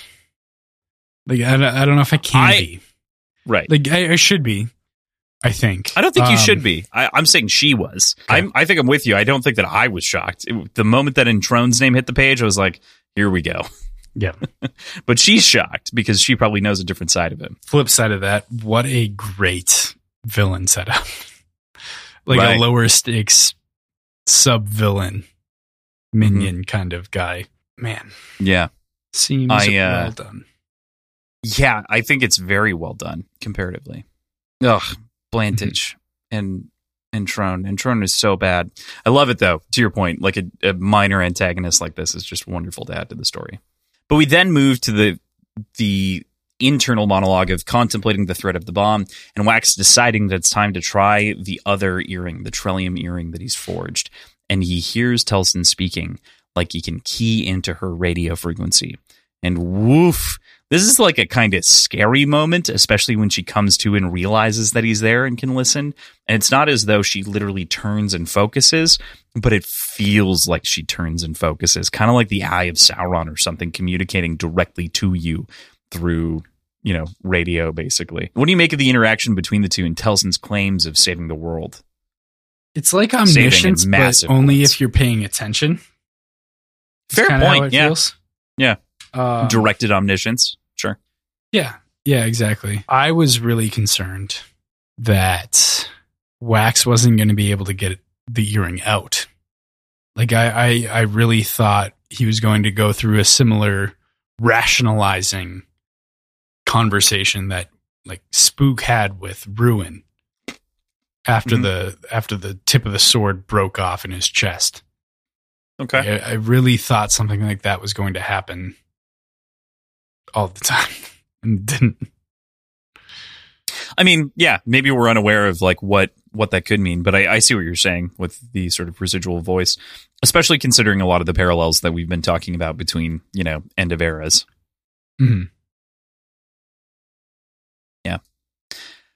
So after this attention turning and getting the information, as much information and the experience out of this so that he knows what he's doing, he pulls out the earring and is thinking about how to share the information he has overheard from his sister with his friends, as well as the next steps that they should be taking. But this is all instantly interrupted as they stare out the window and see that death has arrived. I was really concerned he wasn't going to have the ability to remove that earring. Mm-hmm. But as far as the sort of... Imagine just like talking about your Easter or your Thanksgiving. Sure. Mm-hmm. Like, yeah, we were having a pretty okay time. Bingham spiked the punch with acid, so all of us were tripping balls. And then death knocked on the window and just kind of had a conversation with all of us. 8 out of 10. Great Thanksgiving. I don't know. Seems odd. Okay. You think that like death showing up is odd is the odd part? All of it together. Like it's great. It's a great showing and it's cool to see Marsh again, especially kind of as himself. Mm-hmm. But it takes a minute to make that work. Definitely since the first book, really. And we'll talk about that more in chapter 28. That ends chapter 27, of course. Did you have anything that you wanted to say about the broadsheet? Was there anything that caught your attention? I was going to look at that again because I don't remember it off the top of my head. I'm sure there's a lot here. There's some like fun things which are like... Oh, that was fun. Yeah. I totally saw that. That's a good one. Visiting the Bands of Morning Temple site is interesting. Like that being turned into a tourist trap makes total fucking sense. I mean, what isn't a tourist trap at this point? based on what Vin and Wax have done collectively. True. Fair point. One of the other things that I really love about this is the letter to the editor that feels like it's so very clearly written by TenSoon. I want to read it here just because I think it's very funny. Once again, I must object to your continued allowance of the ads for Suni Industries, manufacturer of the Suni Pup, who have also ignored my numerous letters regarding the historically egregious depictions of the Ascendant Warrior's companion as a terrorist wolfhound, when scholars have repeatedly demonstrated that modern dog breeds were not yet established in the days of Ash, and that the Ascendant Warrior's guardian was not a wolfhound, but in actuality a wolf dog. Grudgingly yours, Professor Olin Tober. Man, I should say, I do assume that it's TenSoon. It seems like it is. it feels weird. Why would TenSoon do that? Maybe. Well, I think it's more the irritation, right? But like, it's just being irritated by the whole thing. But also, there is the other side of that where it might not be TenSoon. It's just when I read it, I was like, this is pretty funny if it's TenSoon writing letters to the editor to tell them to stop making Suni pups. That's pretty fucking great. But it could also be a professor, a scientist, a historian getting the facts wrong and writing in, because we do know, based on Vin's description and everything else, that it was a wolfhound. So this did feel like it was coming off of multiple pans on the stove. Like it that's felt fair. Like an older audience. That makes sense. Yeah, that was kind of my perspective on it. I think the rest of it is pretty just what it is for the most part. There's some fun stuff about like looking for some talismans that are around. There is like help wanted signs that are kind of fun. On the tour, they do reenactments of the showdown, which is great. And then there's also a noseball band requested, like a letter to the editor or a plea. So cool. All right. With that, let's go into chapter 28. I love how death is described here, and even in the first line of the paragraph, it's just wonderful. You know, the idea, Wax had never seen death himself, though Marasi had met the creature once. And that is just so like tangible and chewy, and I love it. As we get to re-meet old Iron Eyes for the first time, and he's not looking good. One of the constables pulls a gun and he crunches the barrel with his allomancy with the ease that few could even grasp, as Wax describes it, and tries to work out how to make that happen in his head, if it were even possible. Of course, he doesn't think it is for anyone that isn't a Mistborn, but still. Even Introne tries to be an asshole, and Marsh gets back at him with the "how would you like to die" speech that he gives him, which is just so good. Again, it's lovely to see that clown finally put in his place. Yeah. Man, crushing a gun entirely with allomancy is not something that I knew I wanted until I read this. And I'm like, yeah, of course, that's exactly what I want in every fucking scene going forward. Yeah, it's one of the, again, Mistborn has done such a good job delineating itself from other metal-based stuff, metal-based magic. The biggest, of course, being Magneto in popular culture. And this is something Magneto does all the time. In every depiction, he picks up the guns, he disassembles them, he crunches the barrels, he bends them backwards so they shoot themselves, all kinds of random shit. And it was so satisfying to see it in this moment, because it was something that it had fallen out of my brain as a possibility in the storytelling. And to see it, I was like, oh yeah, right. That's so good. Feels good. Mm-hmm. Yeah. We also learned that without Atium, Marsh is finally slowly dying. The end of his life is rapidly approaching, but his goal and mission are to try to make this as easy as possible. And he's been trying to track down the people who are working on splitting Harmonium. And while he hasn't had a whole lot of success, he does have a lead to share. The man, Tobal Copper. The group now has a lead that they can chase. All I want for Christmas is the ability to keep adventuring. I don't know why that joke came to my mind. For Marsh? Is that Yep. Is that what you're suggesting? Yep. The ability to keep adventuring and not fucking die. Save the boy. Yeah. But what I appreciate about this section is that we have a larger overarching goal, potentially, and that's to save our boy, to save Marsh, to save Death by finding Atium. And I don't know if that's the intention here. I don't think it is. But that's now a motivation of mine going forward. So we'll see. Yeah, I totally.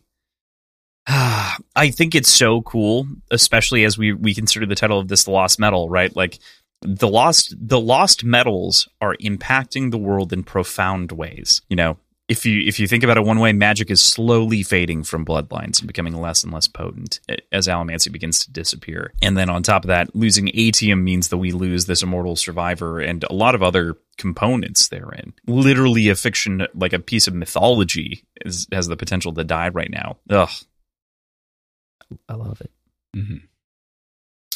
But he also says that Trell is trying to pull Scadrial off the galactic stage before we even get on it, and that the group has found a way to circumvent the spike limit, but that they also haven't yet learned the secret to compounding via hemalurgy, and that for now they're limited, but they are definitely a genuine threat, and that they may be working those things out as we speak.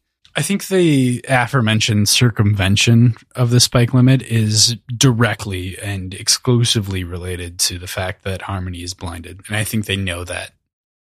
I think they know they can spike themselves basically as many times as they want without being taken control of, which is terrifying. Like, that's really, really hard to grapple with. Mm-hmm. Let's see. I think they could test this theory, though, through Vendel.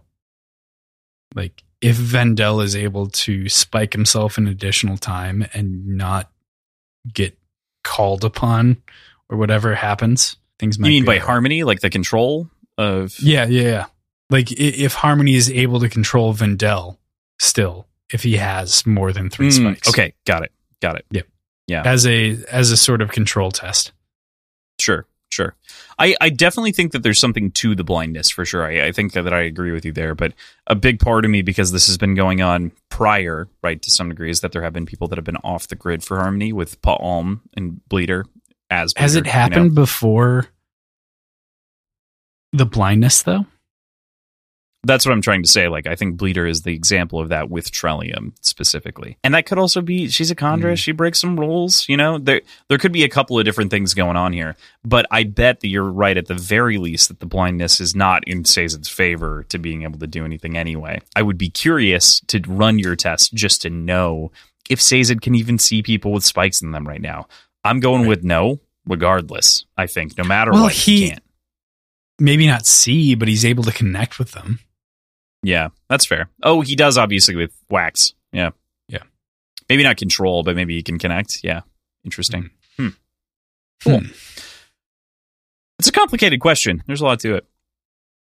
But then we also learn an important little fact here, that Moonlight's symbol is that of a marewill flower and is the symbol of Kelsier.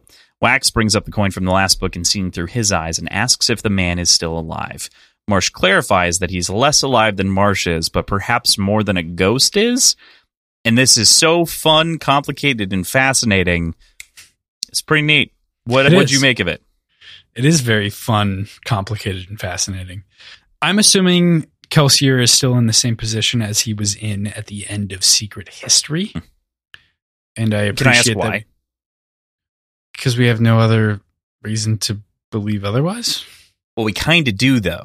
Because at the end of Bands of Mourning, he has a spike in his eye and is walking around among Malwish theory. You and I have hypothetically and posited, I don't know if you've done it on the show, but we posited that spook. That is a different co-theory that I am in on, for the record. Let the record show. I don't think we did this on the show, but maybe we did in the Bands or on the Secret History episode. But I'm not saying that it's spook. I am saying that it's Kelsier in Spook's body, like tied to his body. Yeah, right. Exactly. So I think it is Kelsier, but that was my theory. But I think it's Spook's body. Yeah, and I don't think that there's any physiological change to Kelsier between the last thing that we saw in Secret History and now. Mm-hmm. He just maybe revealed an ability to possess people, but I don't think his state changes. I don't think there's been a state or form change in Kelsier. So it's his I understand what you're saying. For me, I just want to clarify on my side of this theory is that I think that the pin that is in the eye of maybe the spook body, we're guessing, is one... Oh man, I have a completely different theory because I know more information, but is one that is linking like the cognitive shadow with the physical body, right? So it's basically tying them together. So I think that it is a change. Well, I think Spook is dead. Yeah, I don't think he's still around. Especially, well, here's another part of it at the very least. Marsh says in this chapter that there's only 3 left. So I assume Spook did die. Well, because it's just Harmony, Kelsier, and he alive. So he considers Harmony to be alive. Okay. Yeah. Was Spook a part of the crew? I think officially? So. I think so. I think Marsh would say. Did Marsh see him that way? I think so. He was a Tin Eye. He was important. He was a spy a bunch of times. Yeah, but that was after Marsh left. No. He went with Marsh on the boat out originally when he was doing the thing, and then came back when he went to go eventually become an Inquisitor. But okay, I think he would definitely think he's a part of the crew. Sounds good. I can understand the idea. I understand where you're spinning, but I don't. I just want it to be true, man. I know. Me too. A live Spook 300 years later with like co-inhabited body of Kelsier. Yeah, I mean, I think that would be a very fun solution to this whole thing. I agree with you. But yeah. Nonetheless, we're still left to deal with kind of the question here of like, Kelsier is actually alive, and not only that, now our main characters know about that information, which is, it's in and of itself interesting, because that means that there's a Mistborn out there, right? In theory? In theory. That'd be tough. Yeah. That'd be really tough. Yeah. What do you assemble from all of this, especially the group with the Marewell flower and the... Oh man, like there is a survivorist clan, I guess. Mm-hmm. Like there's a third faction in this war that is not necessarily on board with Harmony, based on the conversations of like them not wanting Harmony to know what they're doing. Like I don't. This is really difficult. Yeah, I mean, I get it. It's all good. I just want to, I gotta check. It's one of those where it's like, here's the fun mystery box. What do you make of the fun mystery box? Mm-hmm. Which thread will you pull on? So, all of them. Okay, cool. Just pull the threads. All of them. So Vendel stays behind and leaves the group behind to tend to Marsh, and Wayne asks a fun question about ghosts and the fact that they now have some definitive proof of an afterlife along with all of the other crazy shit that is happening around them, which is kind of nightmarish and interesting and fascinating and whoa. Nightmarish, interesting, fascinating, and whoa. Feels pretty right. It encompasses all of the emotions, I think. All of the emotions. I think it's all of them. Yeah. I mean, it's not sad. No, that's a pretty big one. Yeah, it's a lot. I mean, I love that Wayne's the one who brings it up too. He's like, you guys aren't freaking out about the fact that, hey, we just met like a mythological figure, and the rest of them, like Marisy's like, no, I already did that. And Wax is like, I talk with friggin' Harmony like every other day now. We're buddies. We're friends. Every other year. But yeah. This is Wayne's first brush with God in some way, or the otherworldly. So an appropriate reaction, I think. With that, we go into chapter 29. Blantich catches the trio on their way out and says that it would be easier to contain the governor if they accepted a Bilming constable while in the city. Easier to contain the mayor, not governor, while they're in the city. When it turns out to be Moonlight, Marasi agrees and dances around them having met before as she shows up in the room with the group. But if she could be useful, even if it's to explore her own ends, they decide to kind of keep her around as Marasi kind of makes the case for including Kim in these moments. This feels like a continuation of the shift of temperament and behavior and morals of Marasi as she becomes more entrenched into the constable lifestyle and persona. Like we've talked about her becoming less rigid and a little bit more understanding of lying by omission and sort of just kind of that aspect of the life that seems to be kind of required. But this feels like a total outright lie that feels odd for her character. It makes sense in the moment, and it makes sense with the justification that we have, but it does not feel in line with what we know of Marasi. And yeah, I think that's an evolution. I don't think that's a flaw. I don't think that's a change in her character, or an undue change, rather. But it's just a further progression in this evolution of Marasi that we've been seeing lately. Yeah, I think that that's a great way to put it. That it is kind of like a further exploration is a great way. She has this opportunity for more information, and she's deciding whether or not it's right to kind of go down that path to begin with. And she isn't willing to rule it out, but she isn't willing to fully accept it yet. And so she's kind of hanging on to it, and as such is stretching her morals in a way. Because of the possibility, it's almost like, again, being tempted by the same power that she was before in Bands of Mourning, right? It's this, but information being power, not some physical power in a similar way. And so she's kind of flirting with it in the same regard. Yeah, that's a good point. Yeah, very cool. So the pair head to the records room office for more information on Mr. Cooper, or Copper, excuse me, not Cooper. And Marasi is able to talk privately with Moonlight. She pitches her agency and the benefits as well as the responsibilities to her, who has been wanting more substance in life, it seems, in her work life. You know, she's content with being a constable, but Marasi is not good with being content with anything. So it makes sense that naturally she's looking for the next step up, the next progression. And that's great. I think it makes sense. And so, of course, she's keeping around to explore, like we were saying before. And there's a lot here to talk about in terms of the relation and sort of the hints that Moonlight gives here. What do you think? What do you make of the offer and this promise of more out there? Do you think Marasi will take it? Maybe more importantly? I mean, with the symbol of the Marewall flower kind of explained, the interlocking diamonds. Mm-hmm. I'm rooting for her to accept and follow through with the offer, assuming that it's genuine and assuming that it's actually Kelsier and his sort of following. I don't know. It's hard to justify my belief, but I want to truly believe that this is Kelsier and a well-curated, selected, chosen group of people. That is so interesting to me. I really... Do you think... I just want to make sure that we explore this. Do you think it's not Kelsier? I mean, it seems it is the symbol of Kelsier. Or do you think that there's something like other nefariousness? I just need like a little bit more. Like there is. Give me another quarter turn.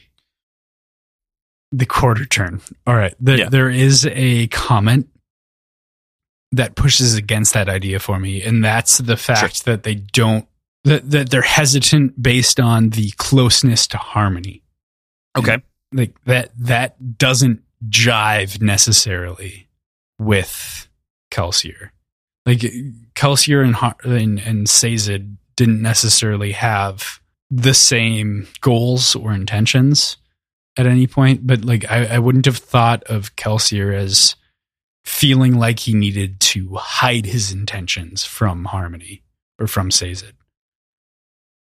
So like that's a mystery yet, and I don't know what to make of it, and is making me hedge my bets a little bit. Mm-hmm.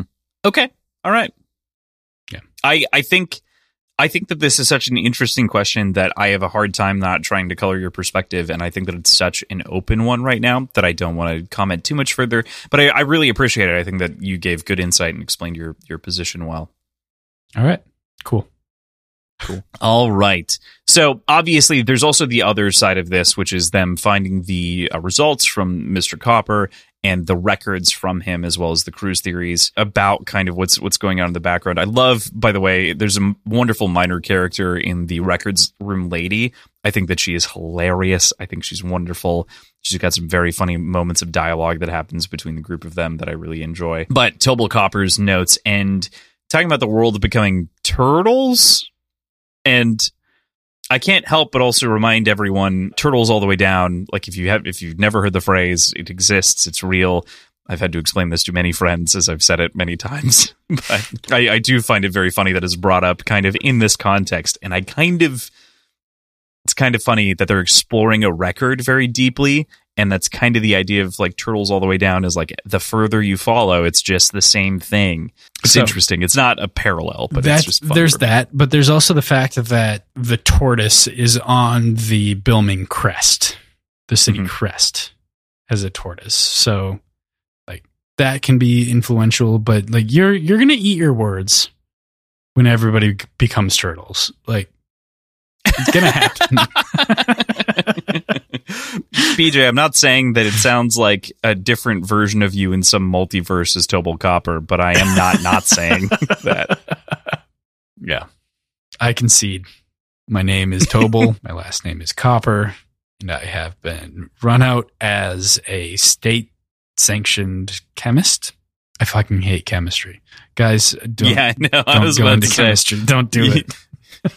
You tried to make that lie go on for as long as you possibly could, which is great. Did you have any other notes to say here about this seemingly mad scientist before we move over to the apartment? Like he seems mostly, based on what we know and based on what we're supposing, he seems mostly completely sane. Yes. So I'm just hoping that this turtle comment has some weird grain of truth to it. I think, interestingly enough, PJ, I never picked up on the turtle being the crest and the turtle like aligning here. Yeah, personally, I didn't draw the connection. You should, but in my first viewing, I did not pay attention to it. Well, because it's not a turtle; it's a tortoise, but like they look the same, right. Or look very similar. Yeah.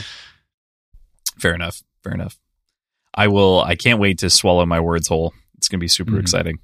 All right. With that, chapter 30, we go to the scene that I was just mentioning. We're moving to the apartment, and there's a lot that happens here. I love this chapter, but there's also not a ton to talk about outside of the conversation that happens between Moonlight and Wayne that I definitely want to get to that I don't have in the notes. But Wayne is puzzled at why Moonlight is pretending to be so like earnestly bumbling as she proceeds through. And he like notices that she's kind of being fake, like she's a bad actress. It's enough to fool Wax, of course, as we know, but Wayne's just so in key and in touch with the way that people react. He's curious. Of course, they arrive at Copper's apartment building, and there's a doorman, and Wayne thinks to himself as well that he should get a doorman for his buildings. That way, you know, when he gets especially drunk, someone can carry him up to his room. He should buy a building like this and then staff a doorman.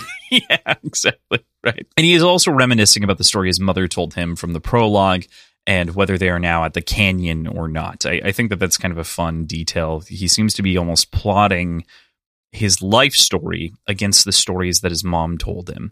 And I think this is a great, like, tangible thing inside of the story that I really enjoy. The apartment is neat and tidy, though, as they make their way in, and they find several chump traps, of which they manage to disarm over the course of this. You know, it's kind of, they're easy traps that if you didn't have an elemental capability, you could have.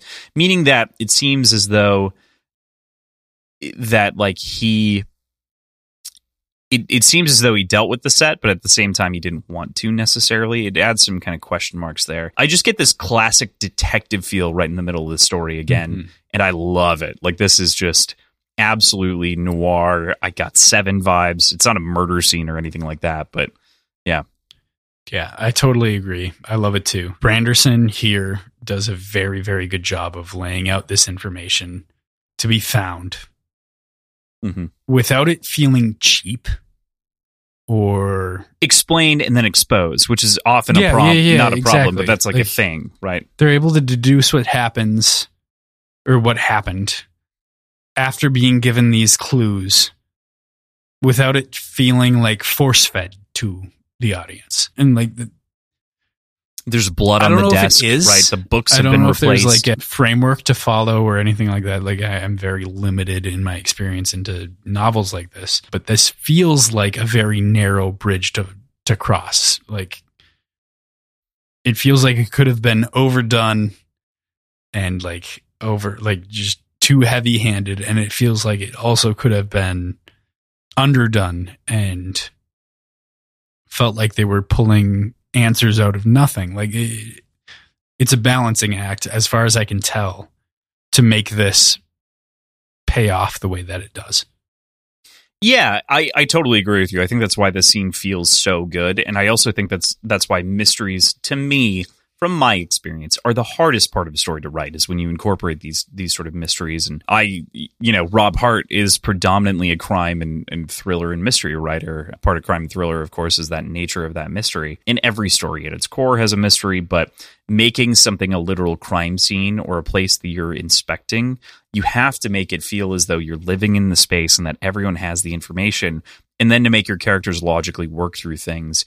And you also want the reader to feel like they figure it out, right? Like you want the reader to be able to figure something out if the characters are going to, which is that balancing act, right?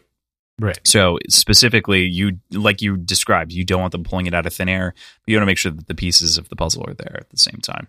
It makes mysteries incredibly delicate, but very rewarding when done well. Like it's a rush of dopamine when you're watching a mystery movie or reading a mystery book, and you're like, fuck yeah, I got it. And you feel really good about that when it clicks. Mm. Speaking of, I watched Glass Onion yesterday, and it was awesome. Yeah, I need to watch that. Yeah. Definitely very good. I'm sure Caitlin would like it. Very funny, very poignant, and very, very, very clever. Of course, It's Rian Johnson. It's favorite movie of all time, written by that man. Okay, anyway.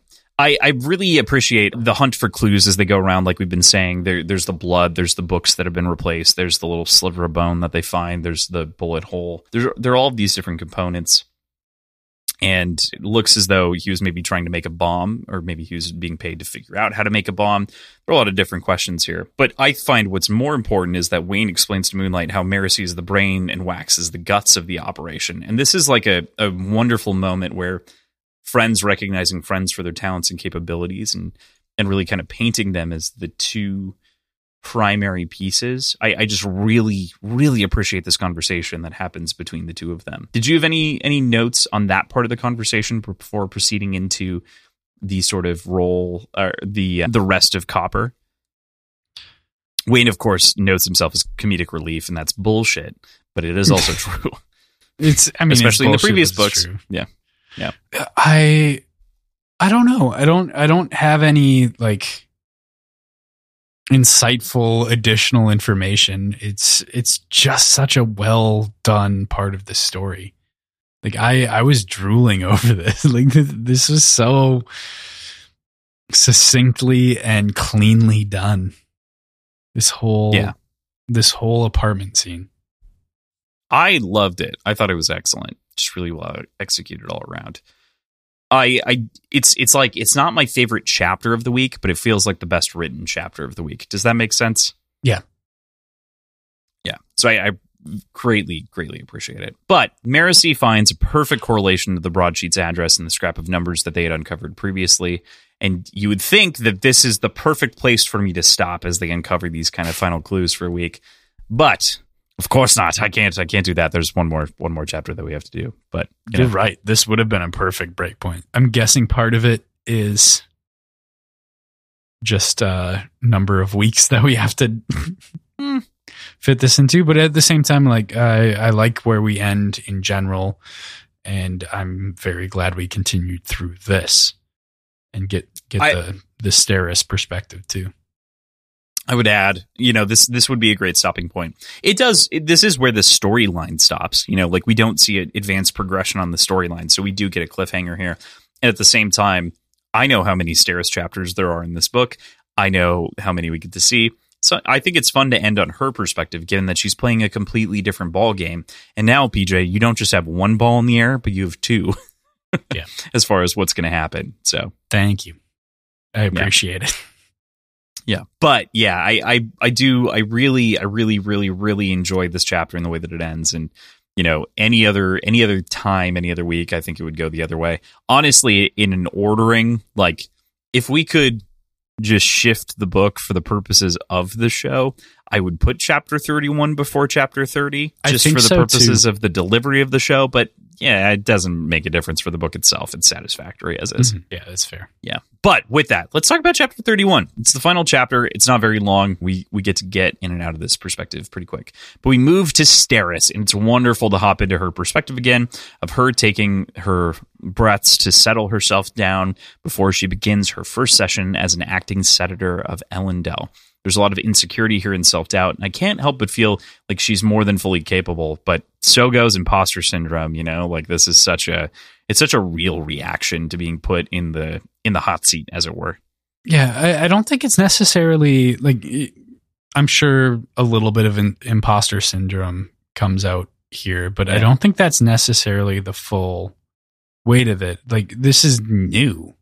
Like, even if she's capable and comfortable with the source material and like feels like an expert in the field, she's still jumping into a very new scenario and doesn't have the comforting backup presence of her husband to calm her nerves.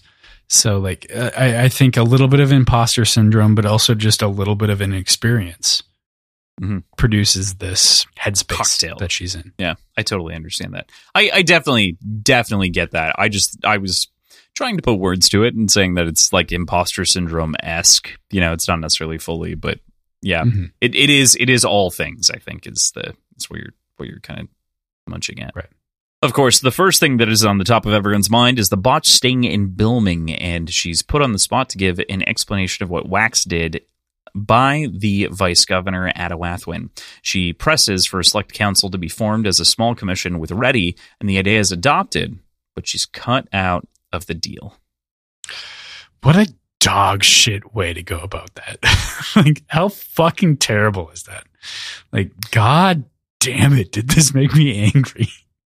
It is so fucking frustrating. Knowing that Adawathwin's the one like making all of these decisions. All of them. She is entirely in control. Mm-hmm. Yeah, all is a lot. I would say she's making like 95%, right? Like there's this small sliver that like, which we'll get to, of course, and that's the decision to take Dahl's boat, right?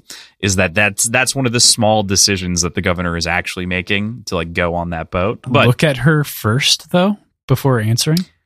I think that she ends up being frustrated with his decision to do so. I think he does look at her, but she's like, no, and he decides to do it anyway. So like there's some dissent there, but not, how much is it? Like I said, 5 and 95 is kind of my quota for what I see. But and then that gets to the larger issue of like what's going on in this government chamber in general, and who and how much control is being put where. And, we talked a lot about like Bilming being this sort of cell with white blood cells and everything else protecting the body. Elendel, by comparison, feels like it's on a completely different planet of trying to keep itself alive. So it's actively fighting itself. Yeah. Yeah. So, all that said, I did just mention Dahl and the ship. Of course, he offers that up. Did you have any thoughts on that transaction and how it processed? I mean, Steris internally makes a really good point about this being a publicly accepted bribe, and knowing, like, positing, I guess, and we know that they're going to be able to like snake themselves out of this. They're going to be able to sort of slither out of that accusation somehow. Politics suck. Especially this kind of politicking. Like, this is brutal. It's well written. It's just brutal. Yeah. Ugh. And it is a public bribe. And on top of that, the 3 people that he's pulling in are corrupt knowingly. I believe, if I remember correctly, aren't they the same 3 that were accused of in the very beginning of the fraud investigation that Wax throws out? I think. I couldn't remember. I think they might have been. I think it is, but I'm not 100% on that. I would have to double check, but it would certainly make sense and be thematically whole to do that. So, one way or another, I'm down with it. I know one of them is a set, which is fascinating as well, that they're still kind of at this power game, despite being literally married into the primary family bloodline now. Right. Yeah, it's pretty fucking wild. Fucking sets, man. Still throwing their weight around. All right. So we leave Steris with her set on finding a way to get into the room where it happens. The room where it happens. The room. You knew I was going to do that, but it was so good. It's accurate though, too. It is. She just needs to figure out a way to fly, which how might she figure out a way to do that? I don't know. Maybe she's actually secretly a steel pusher. As well. She's a coin shot. Power couple. Coin shot power couple. Coin shot power couple. Strong energy. Strong vibes. I'll just wait for her husband to bring her there. For sure. That could totally work. PJ, I have this desperate need to pay off these predictions. All right, let's do it. Do you feel the need to do it? Okay. Yeah. I need to refresh a cocktail though because I'm out. So okay. We'll clap out of this to come. I was like, does it make sense to do it now? I know we were originally doing it at the top and then we moved it back and we haven't done them in a while. So it was like, God, I think we have to go through this list. All right. So we're going to wrap up this episode, of course, really quickly here, but we've been like delaying this for a while now. They're piling up on the bottom of the document. We got to roll through the predictions. I looked at the document length and I'm like, 11 pages? No fucking way. Like, we haven't had a document that long in a bit. And it's because the predictions are taking up like 3 pages at this point. So, all right. I actually didn't do any pre-sorting, so this is going to be a bitch to edit. Just highlight the ones you want me to look at. I don't fucking know yet. That's the problem. I didn't review them in advance, except for this one, which I knew because of that prediction. Okay, let's wait. This is so interesting. All right, we'll start there. We're going to do the first 3 to start. Okay, so we're going to start at the top. This is, I believe, from Shadows of Self, maybe Bands of Mourning. I think it's from Shadows of Self. In Zobel, Wayne and Marasi discuss the captive as well as the piercings that he has in his chest before they manage to work their way into the party under a different guise, of which sets up a lot of fun for later. But I want to talk about the little bits of information about the captured man. Given that the spike is likely hemalurgic, what do you think is up with that? My answer to that was hemalurgy is running amok. Knowing how subtle the touch of influence via hemalurgy can be, I wonder if this has been building for a long time, with the floodgates just now opening. Blame Hoyd. He maybe has similar powers to Sazed or Ruin/Preservation. So here's the thing. This is so interesting because you're like, I think you're like 80% correct, but then you drop like the blame Hoyd in there. And it's not at all. Like, you're not. The first half of the statement is pretty much entirely correct for reasons that we find out from, like, it's effectively the set have like worked their way out. They've worked out a lot of the stuff that Marsh did via experimentation. So I think we both take drinks because I think that the first part is so well articulated that I gotta. But the bottom rationale is bullshit. Yeah, it's wrong. So cheers. All right. Yeah, because we know he's not a shard so far. As we know. All right. So next up, Vendel has Breeze's hands and Wax shook them earlier. This is funny. Anyway, getting back to it, Vendel names a bunch of old relics, the Bands of Mourning, Lady Mistborn's knives, the Lance of the Fountains, as well as saying there are 4 people who held the power of Ascension. Rashik, the Survivor, the Ascendant Warrior, and Harmony. And the reason that this one is specifically highlighted is because of how this was never meant to be a prediction, but your answer was so fucking off the wall that I made it one. Because, go ahead. Tied to Hoyd and the Puddle Jumpers, or Kelsier's circumstances of becoming a Mistborn, something fucky about the wells, multiple, etc. That was my best attempt to try to summarize the answer that you gave in that moment. I don't remember what I said. So I do remember. I remember this question, and I remember we talked about it for thinking about 60 minutes. We talked about it for a fucking hour. I get that, but looking at this question, I remember thinking about it like an hour later after we had ended the episode. I'm like, fuck. He was trying to get me to talk about the fact that the Survivor was in order and like, I don't know what I was thinking. Like, I know I had a rationale. I know like there was something I was thinking about. Well, yeah. So the rationale that you were going down in that moment, and I know that everyone who's listening to this is like, Crossan's going to bring it up and PJ's going to have trauma about it. But the thing that you had dove so hard down in that rabbit hole was the circumstance in which Kelsier became a Mistborn in the pits in proximity to Atium. That was the rationale. Yep, which is the incorrect rationale of why the power, as we learned in Secret History. I should have paid this off then, but we had other things to do. Yeah, I'll drink for it. Cheers to you. That's definitely yours. No question on my end. For the little bit wrong that I am. Yeah. And again, I didn't expect to make that a prediction, but that conversation went on for so long and you made so many grandiose statements that I had to try to summarize it to make it a thing, which is why that ends up looking the way that it does or sounding the way that it does for people who heard that. Hopefully that jogs your memory. If it doesn't, just go back and listen to that episode of Bands of Morning. I want to say it's probably the second Just know that if I get into an hour-long conversation with you about anything, I don't remember it. Oh, you don't remember a 5-minute conversation. No, but when we record the show.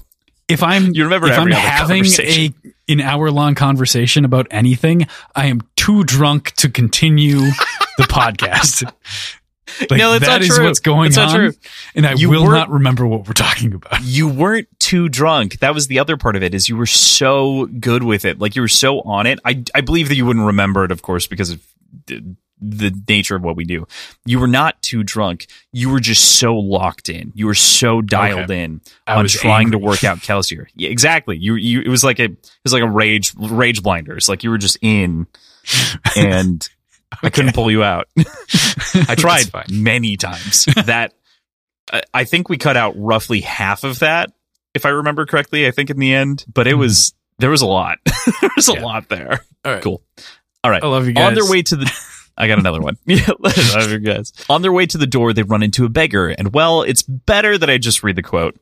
"Oh, my lord, I know it. I do. I own the palace, technically. Now, regarding those coins for old Hoyd, my good lord." Wax hands him some coins, but curiously, the beggar Hoyd throws his change precisely at Wax before he cackles and runs away. There is no comment around the fact that he's met, interacted with, and employed Hoyd in the past. New face? Question mark? It's a unique name, so it seems that it should have stood out. I don't know why that was made such a big deal, but the coin itself is important. It's not one of the misprints, right? Question mark. Not one of the metals we know. Not one of the metals we know. Scoping out Wax, trying to learn things about the mechanics of the world. Again, we talked for a long time about this one, so I often have to append your thoughts to these for prediction's sake, and that's an example of that, trying to summarize the ideas. I'm still mad about this. I know. We talked about it like last week. In this book. Yeah. I don't get it. It begs a question. It is not one of the misprints. Nope. And it is not one of the metals that we knew about at that point. Correct. Yeah. Well, that's not true. We actually did know about the metal, but we didn't know about the composition of metals because it's multiple. It's a medallion, but they didn't recognize it yet. Metal, right? No, it's not made of metal. It's made of the identity metal, I think, which is Nigrosil, if I remember correctly, for Feruchemy. Basically, it's one of the medallions that you can access no matter what, but it's a copper mind as well, and so it stores the memories of Kelsier in those moments, and so he walks them. But it's an identityless copper mind, I believe.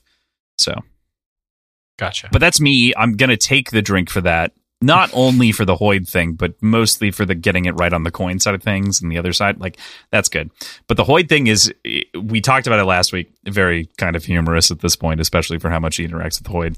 It feels like if there's an oversight that would be corrected in some way, or like made more apparent in an adaptation, it would be the distinct difference that Hoyd would be portrayed as. But I will say, part of the reason that I remember doing this is that language is very odd compared to the Hoyd that Wax knows. It is very different. So that's very true. Yeah. Must be disguised in some way. So, cheers, taking the drink.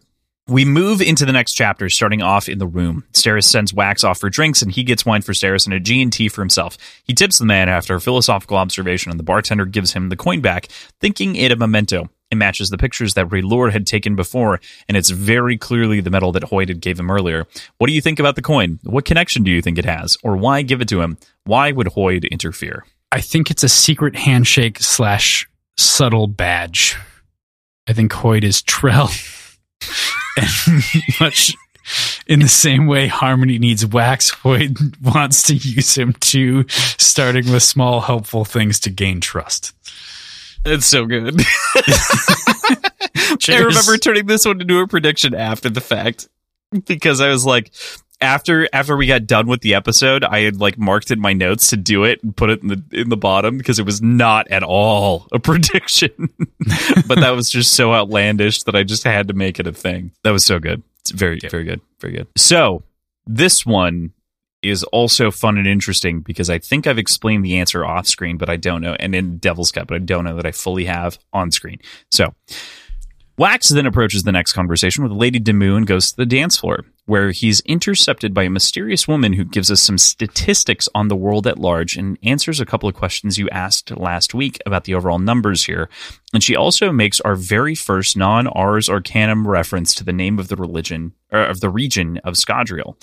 What implications do you think their conversation has? Do you have any thoughts on who she is or why she's doing what she's doing? I think a shapeshifter of some sort. Maybe a Kandra. Maybe something different. Maybe Hoid himself. We know that the gods of this world are not all-knowing, so spending some time on a foreign world doing whatever possible to understand the mechanics of a new magic system isn't outside the realm of possibilities. So you're definitely drinking, for the record. Yep. But I did want to say the Hoid bit is really funny. Shapeshifter of some sort's very interesting. I did make the reference earlier that you pretty much have trusted everyone for a while. I was technically lying, I guess. Hoid, you had a problem with Hoid. I had a problem with Hoid. I still have a problem with Hoid. I have, but my problem with Hoid now is not about trusting the character. It's about trusting whether or not Branderson understands what he's doing with Hoid and Wax and their relationship. Fair enough. It's very funny. But yeah, you have to drink for that one. So yeah. Okay. Yeah. And as the answer to this question, since it isn't clearly provided immediately, it feels good to pay this one off, but it isn't clearly provided as the final prediction. This is Chris, of whom we met in Secret History. It's the same woman who writes the Ars Arcanums. It's the same voice. It's the same character. She is going between worlds, studying the magic systems of the worlds and the worlds themselves, and knows them in and out. So, yeah. Yes. Not Hoid. No, not Hoid. I also tried to give you like a hint nudge with the non-Ars Arcanum bit to like try to maybe poke you in the direction of being like, is it the person who writes the Ars Arcanum? No, I thought you were just trying to preemptively halt any like questioning of the question that I would have. Like, oh no, we heard about this in the Ars Arcanum. Interesting. So I thought that's where you were going with that. No, I went the other direction. That's interesting. I spun you the wrong way. Uh-oh. Okay, that's fun. That's how it All goes. right. Well, cool. That's it for the predictions. Thank you so much for bearing with us as we caught up for several books of predictions. I think pretty much everything post-Alloy of Law was in there. But next week, we are going to be reading chapters 32 through 43. So well into part 3. There's 4 chapters left, I think, in part 2, and then we go into part 3. So that's where we'll leave you for this week. Thank you, as always, to Tim and Andrew for helping us keep our shows lights on. You can check out our show notes where you can find our schedule, our Patreon, our previous episodes, our websites, our social media accounts, all in one convenient location. I will say, if you want to make Crossland very, very happy, make him be very active on Twitter right now. He loves Twitter. He is very happy about the current state of Twitter, and he wants you to interact with him on Twitter. That was a great ship post, PJ. I really appreciated that deeply. But if you do interact with me on Twitter, I will love it, because if nothing else, I need a reason to go back to the platform, and your interaction would do that for me. So I appreciate all that you do and all that everyone is as we try to transition into figuring out how the hell we communicate a lot of these things. If you aren't already, though, this is a great reminder to follow us on all of the other platforms that we are currently on, which includes Reddit and Instagram, as well as Twitter. We may be on one of the other social media sites in the near future. We'll let you know via this bit, of course, that we do every episode as well, that we're contractually obligated to do by the contracts that I wrote for us. So, yeah. Cool. Oh, by the way, in case you didn't know, you can find us at Words of Whiskey Pod on those platforms. If you can't find us on those platforms, send us an email, wordsandwhiskeyshow@gmail.com. Tell us where you want us to be. I mean, why the hell not? You can send us any kind of thing. You can join and talk with us much, much more directly on much less of a time delay by joining our Patreon at patreon.com/wordsandwhiskey. We also have our t-shirts on TeePublic, but we've got a lot of things. If you want us to join one of those alt-right only, like, free speech social media accounts, like, let us know. Like, we'd love to. For sure. We are definitely going to be on Truth Social without question, because that is a platform that will continue to exist for longer than the next 60 days. Yep. Yeah. Yeah. It'll probably survive longer than 60 days. All right. That was a little bit of a understatement, but if you're listening to this in 2024, I'm gonna make the bet that Truth Social doesn't exist. All right. Beyond that, leave us a review. I'm feeling really, really shitposty today. It was a good bit. I like the bit. Beyond that, if you should leave us a review. Please leave us a review. That'd be great. You should do that. If you haven't done that, understand that I will go to your family and I will harvest their organs and I will put them in jars and then I will display them for everyone to see in my museum jar of organs. Museum organ jar. Museum of Organ Jars. Jesus Christ, the predictions hurt me hard. Yo, you don't know what's in my closet anymore. I'm not in the closet anymore. What's in the closet? Okay. Well, you should be worried. Be scared. I'm scared. Be scared. Be very afraid. This is Christmas. Everybody, for your support. It really, really, truly does mean a lot to us. It means the world to us. And you are what make... You collectively are what make this whole thing continue. So thank you. You and viewers like you. Yeah. Thank you. You and all of PBS's network. Not actually. We don't get a cut of the PBS money. It would be nice. PBS, call me back. Can you pick up the phone? Viewers like you. Viewers like you. Happy New Year. We'll see you next year, folks. We're very excited for all the shit that we have going on in the new year. In case you forgot, it's at the top of the episode for like a bit. We talked for a bit. We're very excited for the Greenbone Saga to wrap up this book, of course, and then to go into Red Rising again, and then to dive into the First Law, as well as all of the other fun books that we planned for the short board. Did you a shitpost? Did you have one more shitpost? I mean, I'm just going to comment on what a fucking bubbling nightmare of an This is, yes. This has been. People are going to look at the episode length and be like, okay, the predictions and the bumbling episode, that took, wow, that was a lot of time. All right. Cheers, folks. We'll see you later. Bye. Bye.